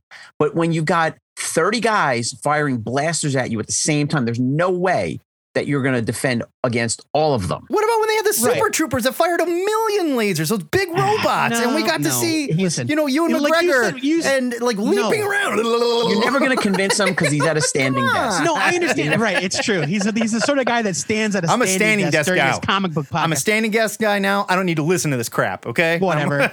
Look, listen. You can't tell me that Jedis can't be hurt or killed. I'm not because saying of that. course they can. I'm not saying that. I'm saying we spent how many movies watching them mow through stormtroopers, clone troopers. I mean, and only having to deal with the baddest of the bad. If you killed a Jedi, it's because you were like Boba Fett badass. Okay, they're fighting one at a time. They're not fighting 30 at once. Right. Give me a Grievous. break. I mean, look at Grievous. Grievous was able to take out a lot of Jedi. Yes. He's got all those lightsabers. Because he was super badass. Now, That's I right. hate He's the as character. tough as 6 Jedi. And I thought he was Right. super stupid, and he had a glowing red spot in his chest where all you do is shoot at that weird heart thing that's like crumpled up, and you'll That's kill like a him. video game. He's like a video game. Apparently nobody knew that. He's like Apparently a nobody knew Contra it. bad guy. You know? They don't have video games in the Star Wars universe, man. Exactly. They only have hologram chess. All right, enough of this. Frank, what did you all right, want to talk enough of about? this. Well, real quick. Okay. David Robbins in the chat, in the Zoom chat, says they're empathic, not telepathic. Yes. Empathic. Yes. Absolutely. Like Troy, and we know how But effective she was. There's no chance to Don't detect you bad talk intentions. about Deanna Listen, Troy like I that. love Deanna Troy. I love Don't Marina you Sirtis. dare. She's an amazing actor. She's okay? beautiful, They, she's sweet. They did her dirty in that series. They did. They didn't give. They really just they undercut her character so much. Yeah. She's a tremendous actor. Her and main a really power- good, and Her main power is crying. You know, when bad. Yeah, Captain, yeah. They're so mad. You know. yeah. No, I mean, I love her as an actor, and I think she's fantastic. Her performance in Picard was so great. It You was know, just excellent. really, Yeah. like without even saying stuff. Anyway, I don't want to get off on that. I'm going to talk about the stuff you guys are talking about. What are you talking about? Oh yeah, I thought the Sweet Tooth thing was like the Dunwich Horror, like I thought it was like kind of that kind of thing. Because I haven't read the comic, so I'm like, oh wow, this is kind of cool. I'll watch it. It looked cool. There is a very, very creepy horror aesthetic to it, but it's not what you think it is. And that's what's so great about this story. They sort of turn that aesthetic on its head. And man, if you have not read it, I would highly recommend reading the book before you watch the show. I'm going to do that. I started reading, what was it? The Lock and Key, the one with the keys for the house. Lock and Key is so much better than that show. That was so good. The book is so much better than the show. Yeah, it was so much. It really was. I loved it. I'm gonna check out Earth X. I've never actually seen Earth X. It's like I used to go in the comic shops and see it and go, "What is this?" And I'd pick it up and be like, "This looks awesome," and I'd never pick it up. I'd never actually pick it up to read it. I don't know why I never really did, but yeah, you guys said it. It's the loss of a guy like that is just very tragic to everybody. You know, his family and the fans and everyone. You know, in the industry. Yeah. Earth X was sort of Marvel's answer to Kingdom Come. Okay, that's kind of what I thought too. Yeah. It was their Dante's Peak to Marvel's Volcano, you know. Yeah, I mean it's a very different. Their Armageddon to DC's Deep Impact, thing. if you will. Right. Yeah. And I'll talk about what's his name, John Romita Jr. You know, when he took over the X-Men after Paul Smith, I mean that's a big letdown. Yeah. Right. You know, the stories were good, but it was like the art style. I just didn't like his art style. When you go from Paul Smith to John Romita Jr. was like, oh man, this is not good. It's because it looked like they were trying to do the same style, but it just didn't work. And that's when Storm did the whole Queen of the Morlocks you know, and I was just like, this isn't working for me. I just didn't like his style. And I don't disagree. It's not like, look, I love John Romita Jr. before that. Yeah. I loved him on Daredevil. I loved him when he did like some Fantastic Four stuff. And like the guy was a legend, but I didn't want him doing my X-Men. It just didn't work for me. You know? I mean, I've come around on his art. And then I've come back around on his art. Some of this stuff I don't like. I don't like when he's being inked by Klaus Janson. You know what? Klaus Janson is great on Frank Miller. Yes. Yes. You know, I mean, fantastic on Frank Miller. Without a doubt. I would go so far as to say that Klaus Janson is a legend in the industry as an inker. Yeah. And I am sure that on many other artists, Klaus Janson is an amazing collaborator. But his inks on John Romita Jr.'s pencils are garbage. Yes, and they have been makes for a that long art look time. like garbage. Yeah. This is not a recent thing either. It's been this way for a long time. It looks like John Romita Jr.'s like the thing I don't like about it is that everything looks like it's wrapped up. like tied with string. Yeah, and stuff. kind of. Yes, you're not. That's exactly right. I know exactly what you mean. You know what I mean? It's like it's got way too many wrinkles in it. And I'm like, yeah, I don't like they're wearing like compression gear. Yeah. Okay, so I'll give you an example. If you ever saw the documentary on, you mentioned Robert Crumb before, but if you ever saw the documentary on Robert Crumb, his brother if you ever see his brother's artwork, which was better than Robert Crumb's artwork. But like, as he got toward the end of his life, which he killed himself, spoilers, his artwork started to get twisted, and like everybody looked like they were like twisted up. Yeah. And that's kind of what John Romita's style looks like. I mean, he's a fantastic artist, guys. I love the guy's art, but it doesn't work for certain things. And yeah, on Superman, I was just like, not on Superman. It doesn't, I wasn't crazy about it. No, So there are other kind of looser inkers that look good on John Romita Jr. Yeah. Not Klaus Janson. For me, Romita Jr. is at his best when it's clean lines. Lines. Totally. Okay. Totally. This picture you got up here. You know what this reminds me of? Gil Kane. This looks like Gil Kane. I agree. Right? It does. Okay. Which I love Gil Kane. When I saw Gil Kane for the first time, I was like, wow, Gil Kane, this guy's amazing. This new guy is amazing. And somebody said, no, he's not new. He's been around for 20 years already. Right. Like I had no idea that Gil Kane was somebody, but I loved his work. I loved what he did. And this sort of reminds me, but it's like, it sort of reminds me of that, but it's not quite there. Yeah. It's not good. I think the composition of this piece is bad, which is a whole different. I don't want to get into that. It's a whole different thing. Frank, you know what I'm talking about. Yeah, I know you're talking about. But like, I'm looking at this and I want to know what the hell Brainiac 5 is crouching on. He's got one knee up, like you can only see one knee, but it's obviously that he's crouching down, but there's nothing there. There's no structure there. Right. Yeah. Now here's another piece he did, and this is JR Jr. and Jansen, and I think this is fantastic. Like, you see, it's not always bad. It's the lines. Like, look at all those like mummy wraps. The weird shading. And his hands look like they're clubs. Oh, you know. But it's like he's always done that. I mean, look at JR Jr.'s Daredevil. I mean, not always, but I mean, yes. you look at Dark Knight, and you get, you kind of see a little bit of that. But if you look at his art from it wasn't a good story. I did not like it. But if you look at Romita Jr.'s art from Superman Year One, which was written by Frank Miller, it was a Black Label comic. The inker was Danny Miki. Okay. And I thought that the art in that book was phenomenal. I'll have to check it out because it's such it's so slick and clean, and it's and it plays to Romita Jr.'s strengths as an artist. Like other inkers that he's had, it's like for the longest time he was inked by Dan Green was the guy's name in the 80s and 90s. I think he's the guy that inked his Straczynski run on Spider-Man. Okay. But if you look at his art, look at that. Like that, this is obviously a different Superman. He's young and thin and whatever.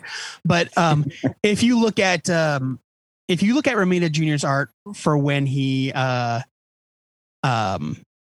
took over Spider-Man in the early 80s, and it was still like a very pleasing mix between Romita Sr. and Romita Jr. Right. And then he takes over X-Men and he's trying this blocky stuff that you said you didn't like, which I agree, it's way different than Paul Smith.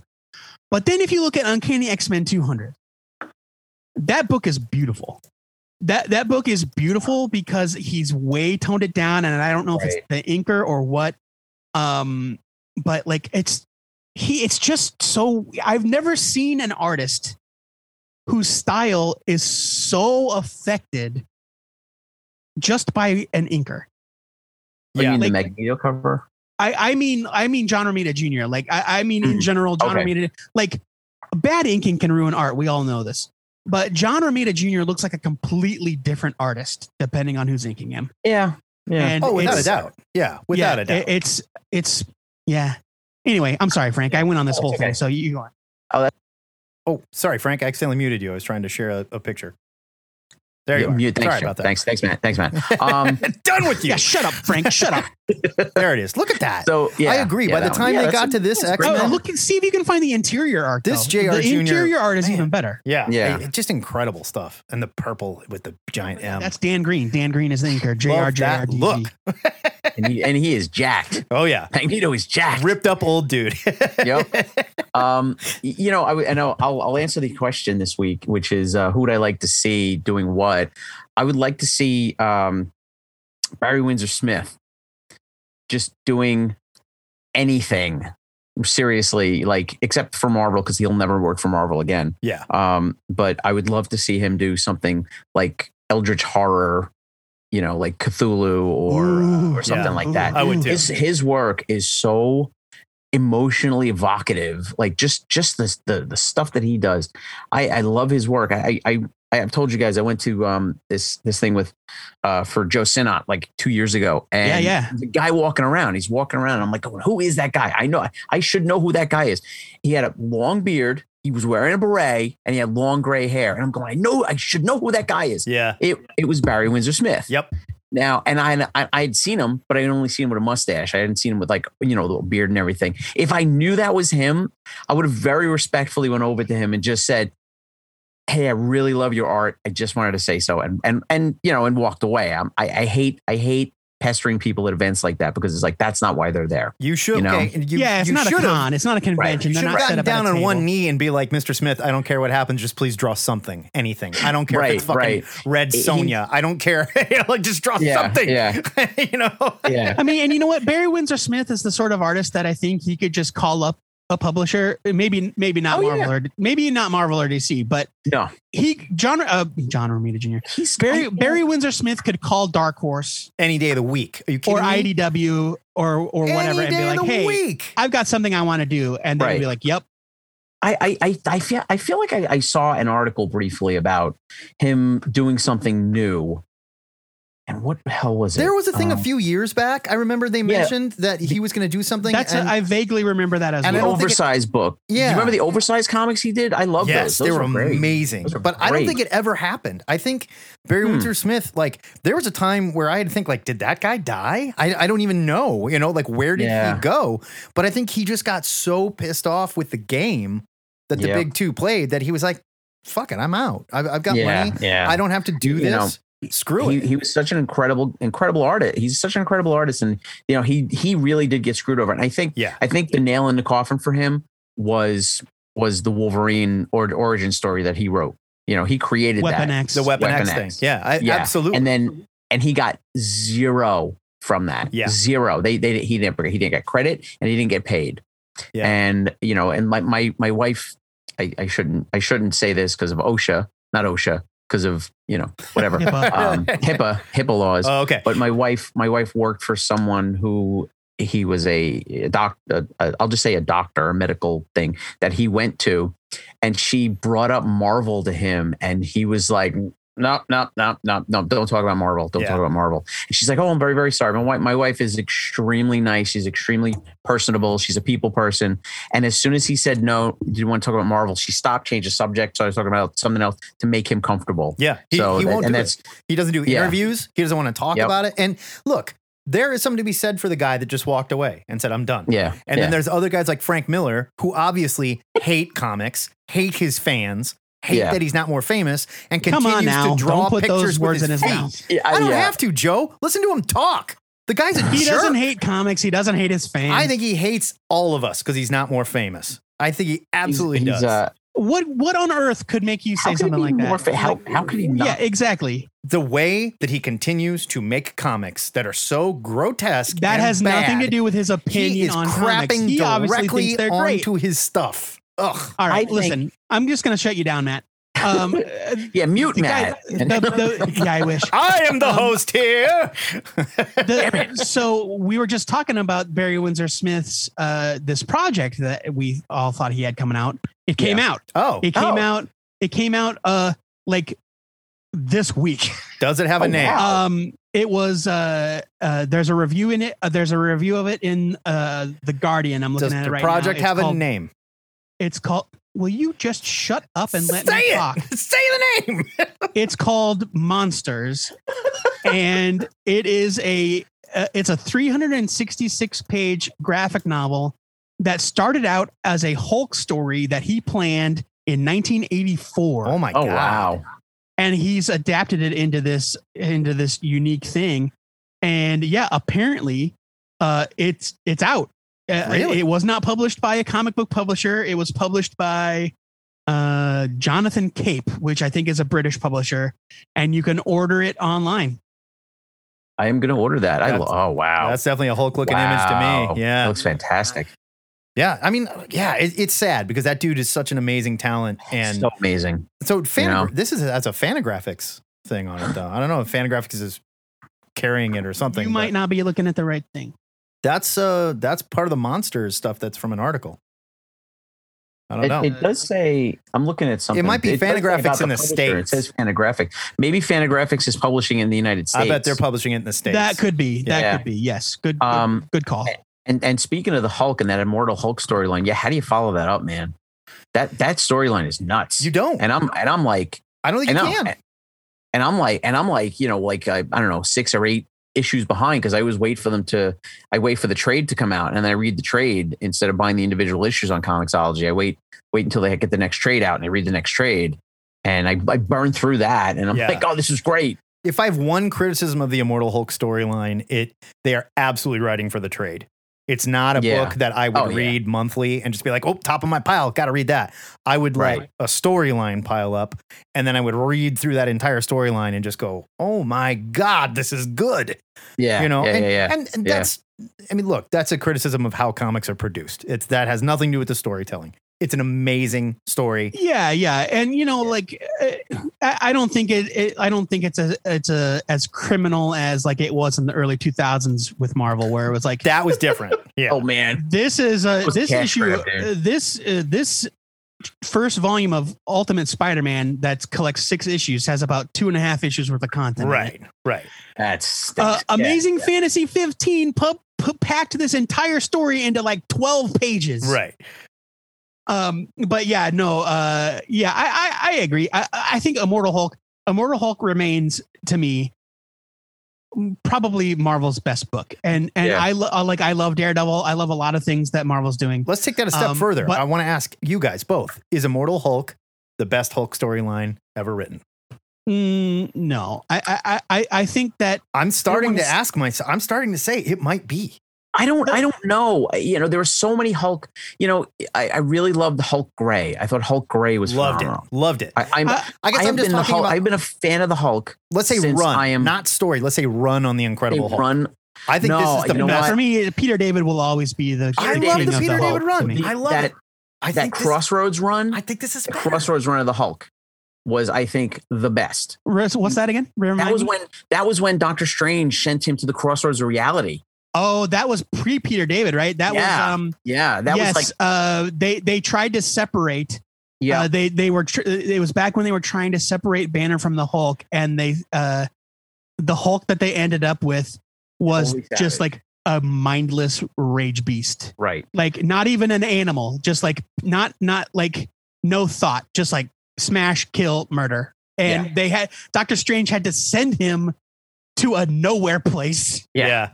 It was so it that was the Hulk did not fantastic. murder everybody. Yeah. It was so good, and that was I think that was the end of the Sal Buscema run Yep. of the Hulk, and Mantlo, Jerry Pollock. Buscema. Yeah. And Jerry Mignola Pollock did was some of doing it. the inks, and it was like when Jerry. Okay, I had been, like I say, I have been reading the Hulk since I am a little kid in the 70s, and Sal Buscema. It was always Herb Trimpe and Sal Buscema were the Hulk artists, and then Sal Buscema, you know, he had a certain style. I love Sal Buscema's style, but then when Jerry Pollock got put on Sal Buscema, I was like. That I looked at I opened the first issue of that Hulk that one. I was like, what the fuck? This is amazing. Yeah. It was so gritty and visceral, and it was just like, holy crap.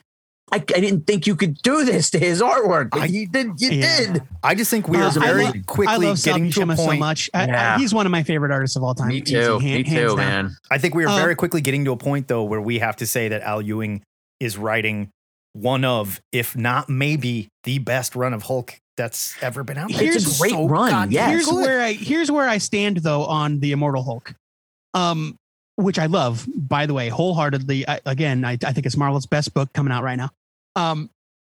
The Immortal Hulk is so different that it's almost like comparing apples to oranges. No, I don't disagree. But again, on the other hand, that's always been the Hulk. Yes. Everyone that's come since Peter David, at least, right? That has always been the Hulk. Every writer that comes onto the Hulk has to have a new stamp on him. Right. They do a new Hulk thing where we find something about a new personality or an aspect of the Hulk we didn't know, or the Hulk is only the Hulk, or Banner's only Banner, or something. Or he's a secret agent and he wears body armor for some reason. Sure. Thanks, Mark Wade. The shoulder pads are just for looks. Come on. I feel like at the end of this, now they have made the Hulk so powerful, just like they made at Superman at one point was so powerful they had to depower him. Right. They've made the Hulk so immensely powerful that he winds up being, in one issue, he winds up being the only being left at the end of the universe. Yeah.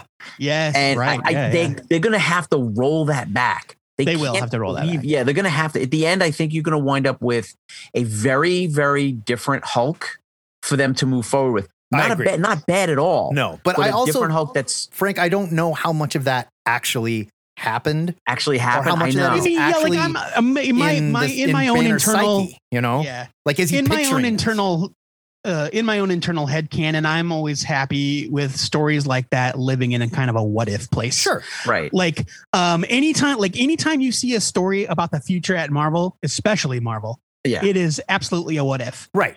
Because I think so. they will never ever tell you that this is definitively 100% the future of the Marvel universe. Oh, never. In fact, they have mechanics in place. They have storytelling mechanics existing in Marvel continuity that explain that every decision that's made creates an infinite number of alternatives. Right. And like, again, there's no point in going back in time and trying to kill Hitler. It's not going to work. You can very easily bottle all this and say, no, this was all in his head. This was all right. It's true. They're not though, because he's shown up in other books. No, I'm not saying that. I'm saying the stuff in the future, the stuff in the past, the future. Yeah, like that stuff. We don't know how much of this is happening. They cubed him like a canned ham. And they put him in jars. Yeah, right. It's awesome. No, it was great. It was like, I read that. I was like, holy shit. Like, how the hell is he going to get it? Right. And then he gets himself back together again. And I was like, damn. It was this gross. Guy, it was it's gross. Like that point. I loved it. Yeah, it was. Yeah. I don't know. Like to Matt's question, like I just. Here, Joe, keep going. Frank, we got to move on. So we got some other people to get in here, but love you, buddy. Love you, talk to you guys. I just think that the Immortal Hulk is such a unique thing that it kind of stands apart from any Hulk story we've ever read. I think that's a cheap way to get out of an argument and not make a call. Nice job, Joe Patrick. I made the call. I made the call. David Robbins, how are you, sir? Doing well, gentlemen. How you guys doing this morning? Totally skipped over Jimbo, but that's all right. Well, we always finish up with Jimbo. All right. Sorry, Jim. Yeah, Jim comes in. He's the cleaner. He comes in and he puts the hook around David Robbins' neck, and he's the Sandman. He starts talking about manga, and we lose interest in talking David, about how are you, man? Wrap it up. I'm doing well, guys. Jimbo, sorry about that. I did not mean to jump over you guys. No, that's my fault. I'm kidding. It's nobody's fault. I had quick round robin. I got a couple of things I want to hit on. So as far as end of Falcon and Winter Soldier, I loved it. But I'm absolutely in the camp that believes that Sharon is a Skrull, but I don't think it's based on what happened in the events of Civil War. I think she was a Skrull before that. I don't think you're wrong. I don't think you're wrong. Explain. I think she's been a Skrull since either just after S.H.I.E.L.D. fell or even before that. I think it's a long time coming. I'm going to go equal and opposite. She's either I 100% agree with you, or Skrulls have been around that long and she found out about it and doesn't trust anyone, has been playing a very long game and running her own. That's absolutely an option as well. One of the two. But I 100% agree with the fact that I think she's a Skrull. I think she is the stand-in in Secret Invasion for Mockingbird. Ooh. Yeah. Okay. Yeah, that's a fair theory. I like that. As much as I love to believe otherwise, they will probably never bring back those Agents of S.H.I.E.L.D. characters. No. So we're not gonna have a Mockingbird. No. See, I just read this morning that there are rumors that Gemma Simmons is in an upcoming movie. Look. I'd be thrilled if I was wrong. Like, I want it to happen. It's fine if you were not a fan of the actual show. That's fine. But I think that those characters have value, and I think that it's stupid for Marvel Studios to say, "Oh, well, that didn't happen." Well, the same with the Netflix. Of course, it happened. The same with the Netflix stuff. I agree. Those characters have a lot of value. If you want to make a stand that, like, all right, the young adult stuff on Freeform, we're not going to really count that. Yeah, because that was garbage. Well, I mean, good or bad, like, I don't need that cloak and dagger. I do not need that cloak and dagger. The Runaway show is pretty good, but like, it was boring. But like, it is dumb to say that a show that starred Agent Coulson, is not part of the MCU just because it was on TV. Yeah, because he was in the goddamn movies. And fucking Samuel L. Jackson and Lady Sif show up on the show. Yeah. Right. To my knowledge, something just happened this week where Agents of S.H.I.E.L.D. and Agent Carter in international markets got moved on Disney Plus from MCU to Marvel Legends categories. So like the X-Men movies. Yeah, so there's discussion that didn't happen. Marvel is disavowing them, but I've also seen timelines where Agents of S.H.I.E.L.D. is canon through like season 3. Like, well, and you know what? Hey, it certainly isn't like a character from Agent Carter didn't appear in the highest grossing movie of all time. Right. Absolutely. Good old Edwin Jarvis. Yep. But like, I refuse to acknowledge, by the way, that Avatar has reclaimed the throne. Sorry, it's Avengers Endgame. I just don't come at me with that. I don't give a shit. Break. So anyway, that's all I'm saying about that. I want to see a lot of that stuff still come together. But I do think that she scroll. Before we move on from that point, Adam Wednesday in the chat says, Multiverse of Madness ties it all together, trying to reconstruct the Darkhold, which also appeared on Agents of S.H.I.E.L.D. Yeah, sure did. That's true. Sure did. That is true. So there's that.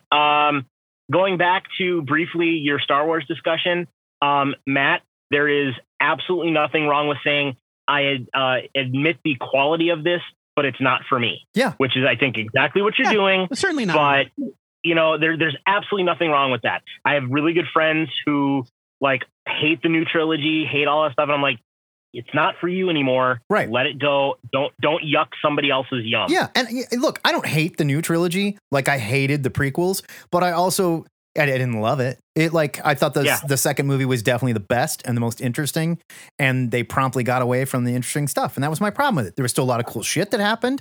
Still look cool. I don't have the same feelings for the prequel, which the prequels, I hate it. I legit hate it. And if they said, we're sorry, it's not a part of Star Wars anymore, I don't think you lose anything. I really don't. Yeah. But that doesn't mean that other people can't like it. I get it. No. Absolutely. But just to real quick speak to that point, like, I understand not liking the actual movies, but there's nothing wrong per se with the concept of the Clone Wars and clone troopers. Midichlorians. Correct. That's not what did I just say? Clones. Like, the original Clone Wars from the books were amazing. The Emperor cloned himself. Don't talk to me about the books. The books are not canon. Went out and killed Jedis. That's so much cooler than a bunch of Kiwis shot the Jedis in the back. I'm not going into it anymore. I'm just saying, way cooler idea. Look, okay? I have a new appreciation for the idea that every stormtrooper is basically Boba Fett. Now that they have established that did not work out, and they had to start recruiting normal people. Right. Because there's no way you can reconcile every clone being Boba Fett with the stormtroopers from the original trilogy. Yeah, because they were terrible. You can't do it. They were idiots. Yeah, well, those original stormtroopers are dumbasses. Right. Yeah. Yeah, absolutely. And like the stormtroopers, even in stuff like The Mandalorian, which I love, by the way. Yeah. look, I just absent-mindedly while I was at work, it was Thursday, I think, because Jupiter's Legacy had not come out yet. I accidentally watched the entire season of Mandalorian season 2 again without even thinking about it. And I'm like, this happened in season 1, but like the stormtroopers that show up, depending on who's leading them, right? You've got Moff Gideon's stormtroopers who are generally badass, but those two idiots that everyone wants to think are Tag and Bink when they kidnapped Baby Yoda, right? That's I have a soft spot in my heart for the idiot stormtrooper. Sure. They're the gang that can't shoot straight. They're the Cylons, it's the same, crowd where it's like, we'll just keep throwing bodies in white armor that doesn't do shit, by the way. Ewoks can throw rocks at you and you're like, yeah, exactly. It's like, why are you wearing body armor? Like David, this teddy bear killed you. David, get back to where you were going though. Yeah. Go ahead. Anyway, like going off of that, one of my favorite Star Wars comics of all time, and I've only read a handful of them, is the Tales of Star Wars or whatever, where the stormtrooper is commiserating in a bar and somebody tries to rag on Ewoks and he's like, you don't know anything about Ewoks, and tells the entire story of how you don't know hell. I've been to hell. Yeah, the entire story of when his squadron was on Endor and got completely just decimated because they killed one Ewok that walked into their camp with a flower that tried to make friends. Right. They killed him, and then the entire rest of the village destroyed the stormtroopers. I love it. Yeah, yes, it's because it's like being overrun. Like, it's easy to make jokes about Ewoks being cuddly, but it's like being overrun. They didn't exactly get overrun in Return of the Jedi. I mean, let's be honest. Okay, but yes, look, can we make some allowance for the fact that it was a movie made in 1983 starring little people in costumes? I suppose, but still, I think the idea of the Ewoks as this fierce warrior tribe that just happens to be tiny is super cool. But the original idea is we can't afford to do the Wookiees, so let's do this. That's exactly right. And George Lucas was like, what can I say? I love little people. They all get a job. And God bless them. Hey, that's great. Look, anything that gets Warwick Davis work is fine with me. Right. Absolutely. They were replaced in ROTJ because they could not afford Wookiees. So why not keep the exact same storyline we were going to do with the Wookiees and make them with Ewoks instead? Sure. So, it's fun. Listen, let David go. Hold on. I get it, man. Ewoks, they look stupid, but I love them. I don't give a shit. For you. I love Ewoks. I'm not yucking somebody else's yum. Thank you. Thank you. As far as the question of the week, I just saw the question like yesterday and been thinking about it for a while. I think I've got could be a decent pitch. I'm super far behind on X-Men still. I was packing and everything and all moments were consumed by moving. But I think I would love an X-Men Hellfire Club plot written by Scott Snyder. Interesting. After what he did with Court of Owls. Oh, yeah, exactly. Interesting. I think giving him Hellfire Club could be kind of fun. Drawn by Jenny Friesen. Because I think that Friesen. She's done a lot of cool work on like some Dark Horse Buffy covers and stuff like that. Yeah. I'd like to see her do kind of the like real decorative, real like elegant Hellfire Club interiors. I think it could be really cool. I would like to see the Hellfire Club as a secret society on Krakoa as well. Sure. They're there. They are in there, and even the X-Men are like, we didn't know this was happening. That's how good they are at this crap. Yeah, that'd be fun. Oh, Jenny Friesen, yeah. Oh man, She's great. Love her art. She is fantastic. Yeah.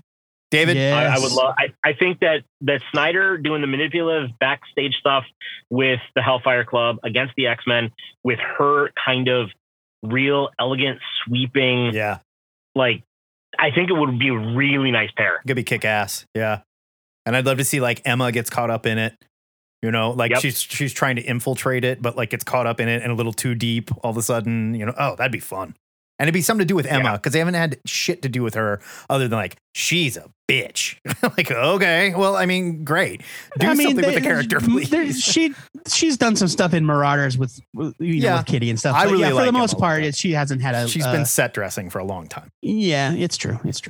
David, we gotta get Jimbo in here. We got? Look, hey, David, you got anything else for us before we move on? Not really. I've been kind of in a cave for the past couple weeks. Watching stuff. I recommend Mighty Ducks Game Changers. It's cute. It's good. It's fun. It's really good. Yeah. I heard it's fun. It's like my wife's favorite no joke. childhood Yeah. movie, and she won't watch it. I keep saying, "Do you want to watch this?" And she's like, "Nah."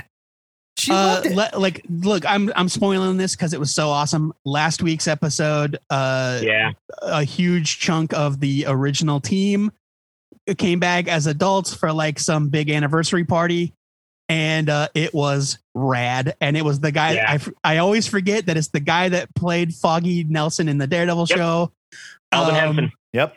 And they're just following the Karate Kid like formula, and they're like, just bring these people back. They're totally Cobra Kai in that shit. And everyone, like my wife especially, is like, "Where is Pacey? Where is Joshua Jackson?" His name was not Pacey; it was Charlie on the show. There was something about that, and he had like just had a baby. Season. Yeah. Oh, okay. He had just had a baby, and because of pandemic and the needs to like quarantine, like come to Canada, quarantine for a month, right, and then feel like there was just no way. Yeah. Sure. But they did like hint in last week's episode where it's like, Charlie fucking hates Gordon now because Gordon checked out. Yeah. Like he totally abandoned everybody. Okay. He got pissed and just ghosted. That's awesome. He took his puck and went home. Yeah, and he's like, "Why would I?" And he like the line was like, "Why would I be there for Gordon when he hasn't been there for us in like 25 years?" All right, and let's save. oh my god! Let's save this for Mighty Ducks cast, guys. David, it's good to talk to you, man. Matt, it's called the Quack Cast. Okay, pardon me, the Quack Cast. At some point, I want to actually have a conversation with you guys about the sequel trilogy because I don't think it's that bad. I think there are fundamental story issues, but I don't think it's really all that bad, and I think it fits with where they were going. We'll talk about it. I love the sequel trilogy. Wait, you're talking about the newer ones, right? Yeah, there's the original, there's the prequel, there's the sequel. Yeah. Yeah, I love the sequel. I love the sequel trilogy. Said sometime and we'll it's a shame that Disney chickened out and like followed the path of least resistance for the last. But one. We will have that conversation. We'll have that discussion. David, It's good to talk to you, man. You two guys, be safe. Bye, buddy. Jimbo, get in here and close us out, will you? We've been here too goddamn long. I keep threatening that this is not going to be a 2-hour show, and Joe keeps being nice to everybody and letting them talk for us. We took like a 6-month break. Come on, I missed my friends. Talk to me, Jim. Unmuted me. I'm back, baby. Oh, Frank, goddamn, I got the wrong one. Oh no, Jimbo, get in here. Good Lord. All right. I just had to like push Frank out of the way. Get out of here. What are you doing? Okay, so let's go. Let's see. Invincible is great. Oh, God. Let's see. Image did report since the start of the year, so since it's been streamed, they sold over 100,000 the graphic novels for Invincible. Yeah. Holy shit. Yeah, Invincible was like a number one seller on Amazon and stuff too. People all of a sudden started buying it. So like this is one of those cases where if you do it right and you play by the rules of the writer and the heart of the comic, yeah, there's a good chance that people will go buy this and check it out. And it's awesome. Yeah, that's good news. Let's see. Movie news, Demon Slayer movie has crossed $470 million worldwide now. Jesus Christ! So bam! During a global pandemic, mind you, $470 million with an M million dollars during a global pandemic. Yep.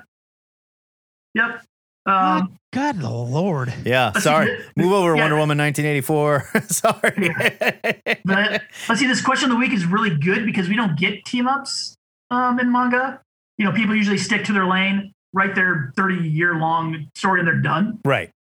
So I would use the artist of Murata, who's currently doing the One Punch Man manga. He's as an artist. Excellent. He's excellent. And then I would do Tagashi, who is the writer of Hunter x Hunter and Yu Yu Hakusho. He's the only one to have 2 top 20 sale-wise manga. Hunter x Hunter's at 78, and then Yu Yu Hakusho is at 50 million. So, time out. That's a thing. Like you don't have like guys that are jumping from like, all right, I'm done with that series. It's my next hit series. They just tell their story and they're out. No. Like, yeah. Why though? Like, if you look, okay, let's look at One Piece. Oda is worth $200 million. I just double checked all the numbers. Jesus Christ! There are professional baseball players that aren't worth $200 million. I don't like artists. I don't know what to do. I don't know what to do. Well, they get paid. Like the Dragon Ball guy, he's worth like $70 million. Okay, like these people get paid. There's no reason for them to continue to work. Right. You know, and they work. Yeah, that's fair. But they're okay. I guess like that's to me makes it seem to me that they are looking at it more like a job. Yeah. Right. As opposed to like an artist who will continue to work until they're dead. Right. Well, like a lot of these people, after they're done doing this, will go to like video game concept art, like the writer of Bleach. Kaito Kubo, he does a lot of video game artwork. Yeah. And he makes his money that way. Well, and like in the States, we don't pay these people. So you don't get paid. So you have to keep hitting balls out of the park. I'm not even talking about comics. I'm talking about art in general. It's like, like artists with a drive to create, they create. That's what they do. So it's interesting to me that cultural difference. Well, like in Bleach, after that was ended, the author healed, that's Kubo again, and then he's like, I got bored. So he did actually write, he has drawn and released a new story, but it's completely limited. And it's nice to see him draw, but it's like, I'll do 6 chapters a year, take it or leave it. I can totally understand, like, if you spent, how long did Bleach come out? How many years? Bleach was like 15, 20 years. Okay, it was like 600 chapters, so which would be about 15 years of your life, we'll say, conservatively. And you put out 600 chapters. I totally understand if you want to be like, you know what? I'm done. I did my thing, It's like you ran a marathon for 15 years. You don't feel like running anymore? I get it. Yeah. Like that is too long, Right. So, I mean, that'll be the big thing with the Demon Slayer, since that ended before she became popular. She's only she's in her early 30s. Like, I don't know, like, will she do something? She obviously doesn't need to do anything. Does that make her like a child star in manga, basically? Oh, yeah. Because all these other guys are way older dudes, right? Right. Well, yeah, because... I mean, the guys that have been doing it for 30 years, 20, 30 years are older dudes. But they probably got their start. But what I'm saying 20s. is those guys, they did, but they also got famous while they were doing it. She got famous after this is done. Yeah, and that's pretty rare. Really rare. That's super rare. Because when the show became popular, she was already in the final arc. Right. So there was they could have done something to extend it, but it totally wouldn't have fit. And she's just like, yeah, we're good. So we don't know what's going to happen with her. We don't know what happens with the Attack on Titan creator. Yeah. He's done. He's a younger dude too, right? Yeah, he's like 38. And also kind of got famous as he was it was big, but he kind of got famous like as he was getting ready to tie it all up, right? Right. Yeah. Like his net worth, he was also on the list. He's like 20 to 30, but I mean, that's like 2 years ago. These numbers are not as... Come back when you break 100, loser. Yeah. He's broke now. Yeah. So it's like MC Hammer. He spent all his money on big pants. Yeah. He kept buying mansions for all his friends. Yeah. It's sad. Oh man. But I mean, that's the difference between, USA comic book creators, that they don't get royalties for, right, or paid correctly for what their worth is. Right. It's just a completely different market with a different respect for the product and a different attention span. I would even argue people are willing to sit down and read a book. I mean, like, look, I've been reading Fantastic Four, X-Men. I've been reading that for 15 years, but it feels like such a different story every time another creative team comes on and puts a new spin, like the Hulk we talked about. It's always a completely different Hulk story. Whereas like this would be like if Peter David started writing the Hulk in 1982 and just finished his story last week, and we were just like, yep, I was on board that entire time. Like that's insane. That's a different level of creator work, It's just like, it's so interesting to me. Just the implications of this, this idea, this potential that these guys could be worth. They're cultural phenomenons. Well, they get paid. They get paid. They sign better deals and they get paid. Well, I mean, it's not just that. It's not just their deals, man. Like their books sell millions and millions. The books also and millions sell. Of copies. That's the other thing. And it's not. It's different than having like a sweetheart deal. Right. It's. I just. On the one hand, I totally get like, you know what, like you said, your race is over. Soldier, you fought the battle, soldier. It's time to lay down your weapon. Right. But on the other hand, I'm just like, can you imagine the freedom that you would feel as an artist to be able to create without having to worry about whether or not people would like it. Well, pay you for it. Well, here you go. The artist that did Naruto, very rich guy. He actually did another series, and it was canceled because it was bad. It went 50. Yeah, of course, and it wasn't good. Yeah, and no one just talked about it. You got to put out good stuff. Absolutely. But I'm saying that's just it. That's just it. If you are independently wealthy. Oh yeah. And your livelihood is not tied to the success of your work anymore. Okay, yeah. Like you could do whatever you wanted, you know? And the idea of that is like, man. And but maybe that's why artists work until they drop dead in America. Yeah. Well, yeah, I mean, like Van Gogh wasn't famous till he was dead. That's not American, but you know what I mean. He was dead. Yeah, I mean, it's like not everybody is getting called by the Pope to paint the ceiling of the Sistine Chapel. These guys, they toil in obscurity. They're insecure about their work. We're talking about American artists here. They're insecure about their work. They hate them. Like they've got all manner of emotional baggage. They're ugly as hell. Don't forget they're ugly as hell. Oh yeah. Oh, but like they're disgusting. There's a certain temperament that comes with being an artist in America. I think that like you're a messed up weirdo, according to Joe Patrick. Yeah, like if you're look, I'm not wrong. But like if you're in it for the work, not in it for the paycheck. Right. Right.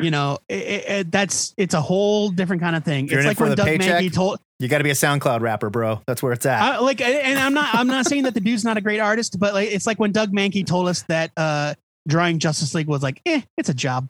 Yeah. It's like, I don't understand. Well, but I don't understand those words. But that's also maybe like, look, he doesn't love the Justice League like that. Maybe he loves the X-Men, and that would be the thing that, maybe that's what he meant, but I don't know. It's hard to know.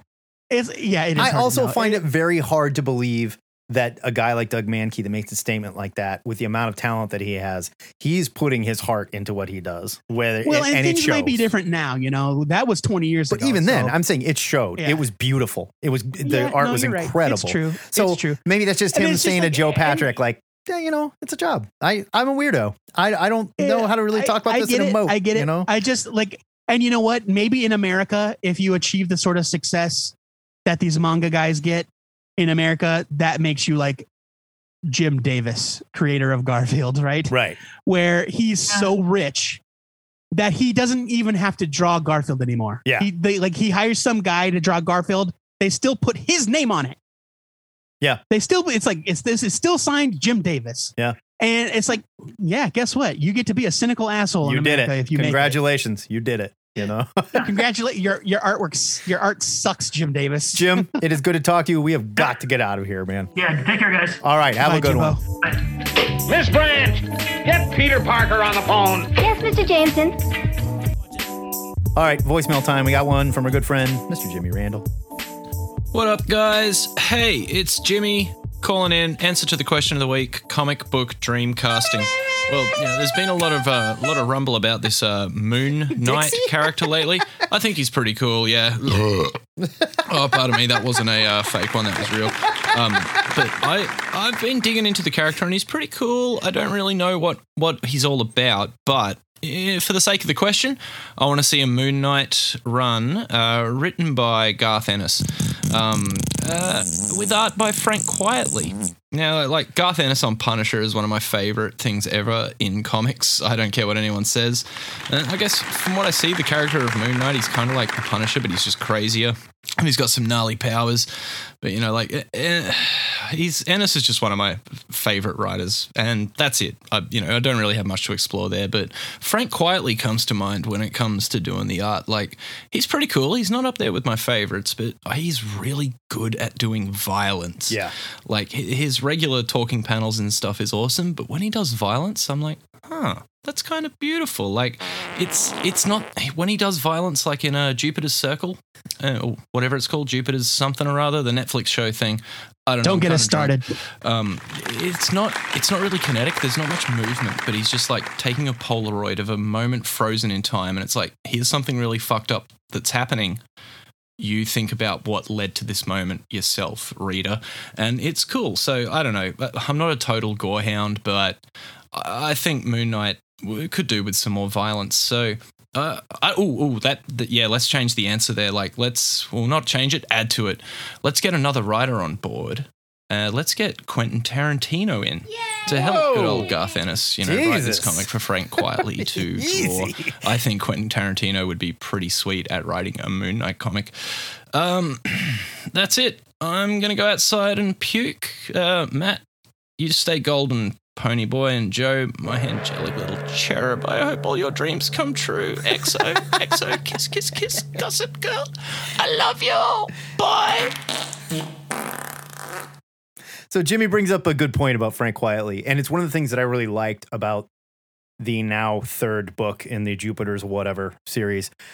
When they would do the stuff where like the heroes were fighting, it was violent and it was bombastic and stuff, but in the background, like a hero gets punched into a car that's in traffic and then like stands up proudly and strong, and you see a body that has flown out of the windshield and is like twisted up on the street, and the hero's not even looking at them because it's just like they live in a different world where this is just acceptable carnage now. We just fight.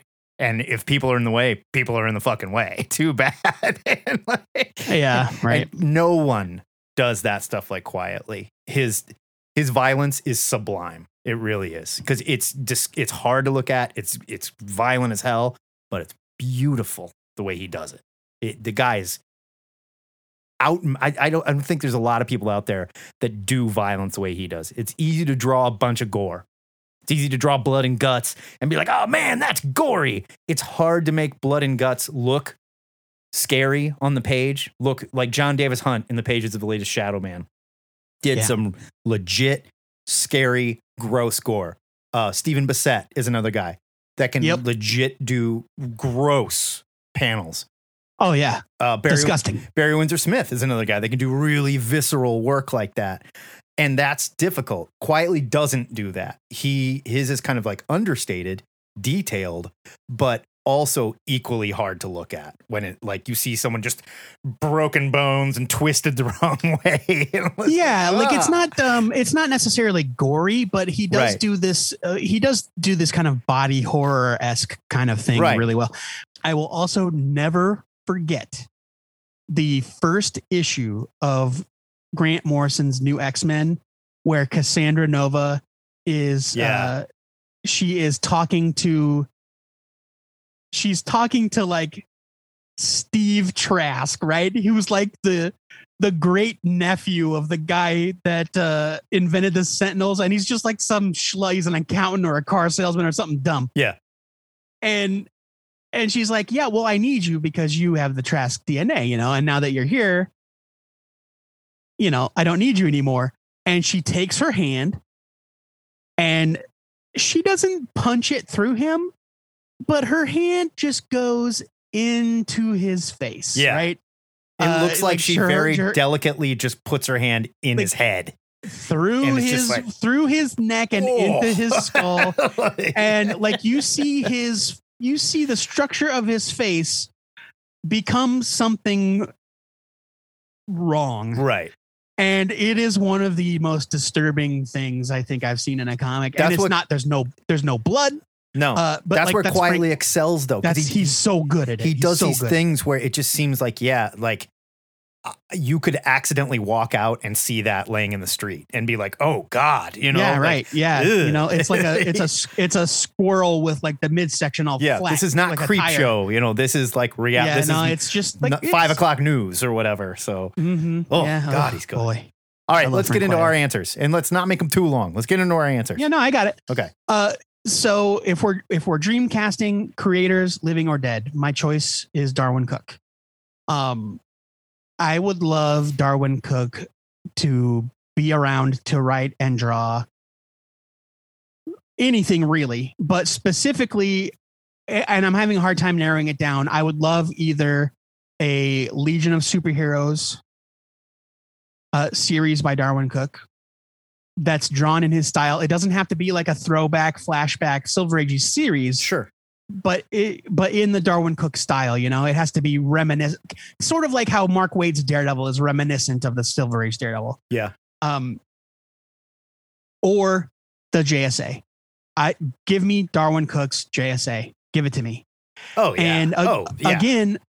And again, I would want like a modern JSA story that incorporates the legacy, very similar to like the Jeff Johns series. But I want to see the OGs, and I want to see their progeny, and I want to see like this legacy that they've created.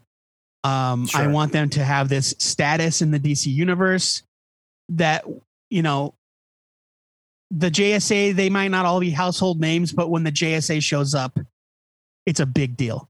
Yeah. It's like being there when Prince or Bowie or Elvis walks into the, Yeah. It's like, oh shit, it's the JSA. They're the first, and I just think that would be magical. Yeah. Magical. I totally agree. Man, you kind of like stole my thunder a little bit, so I'm going to switch it up. But I am going to stick with Moon Knight because I think Moon Knight has a TV show coming, and we need to pump that character up a little bit. And I would That's not what this question is, Matt. It's your dream. Your dream book. I know. But you kind of stole my Darwyn Cooke answer, so I'm switching things up. So I'm panicked, and I'm switching. Was it going to be about Moon Knight still? No. It's going to be like a Darwyn Cooke sort of JSA sort of type thing. All right, then. But that's fine. You can have that. I would like to see... right now, I am very much back in the camp of double threat writer and writer and artist. And I think what we're seeing Daniel Johnson doing on Beta Ray Bill is so much fun. I would love to see him do something real street level, because we've seen him do, Murder Falcon. We've seen him do Beta Ray Bill. We've seen him do Wonder Woman at the End of the World.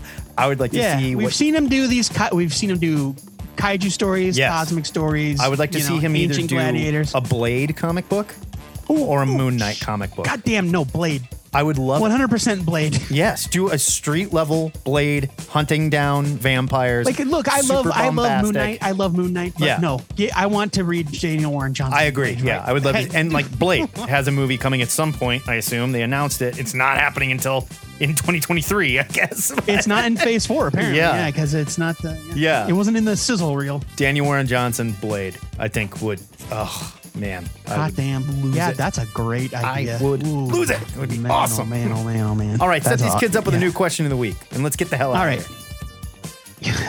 I gotta go pick up my dog. This week's question comes from Brian Domingos via the THN forums. You heard Brian earlier today. What's a series or mini that you think is garbage, despite loving the creative team that did it? Yeah, here's the catch. You gotta love the creative team. Yeah, like don't just come at me with a bad comic book. I want to know the worst thing you've read by a creative team that you love, and back it up. I want to hear stuff that you loved by that creative team. I loved it when they did this. I loved it when they did this. But when they did this, barf. They lost. 100%. Yes. Let's do it. Absolutely. Next week, right here on Cover to Cover. Thanks for playing along with us, guys and gals. I would love to hear some Lady Power. If you want to check in, we'd love to hear from you. Sarah, our friend Sarah, got on Facebook the other day and was like, did I miss some episodes or whatever? Call us and yell at us, Sarah. I want to hear from you. Okay? It was Joe Patrick. It was so sweet that she messaged us to check on it. Yeah, that was great. So we'll be here next Saturday. And like I said, this Wednesday, Cosmic Longbox returns, and it's parked firmly in the 90s. Look, I don't want to spoil anything about our reviews, Reborn. But I had to stop reading one of the comics that I was reading because I just couldn't handle it at the time. I'm going to have to force myself to go back to it. Oh yeah. We're gonna like take a shot of whiskey and just chase this down. Like, oh, here we go. We'll get into it this Wednesday. But right now, my name's Matt Baum. My name is Joe Patrick for as long as I can survive. There it is. And this is the Two-Witted Nerd signing off.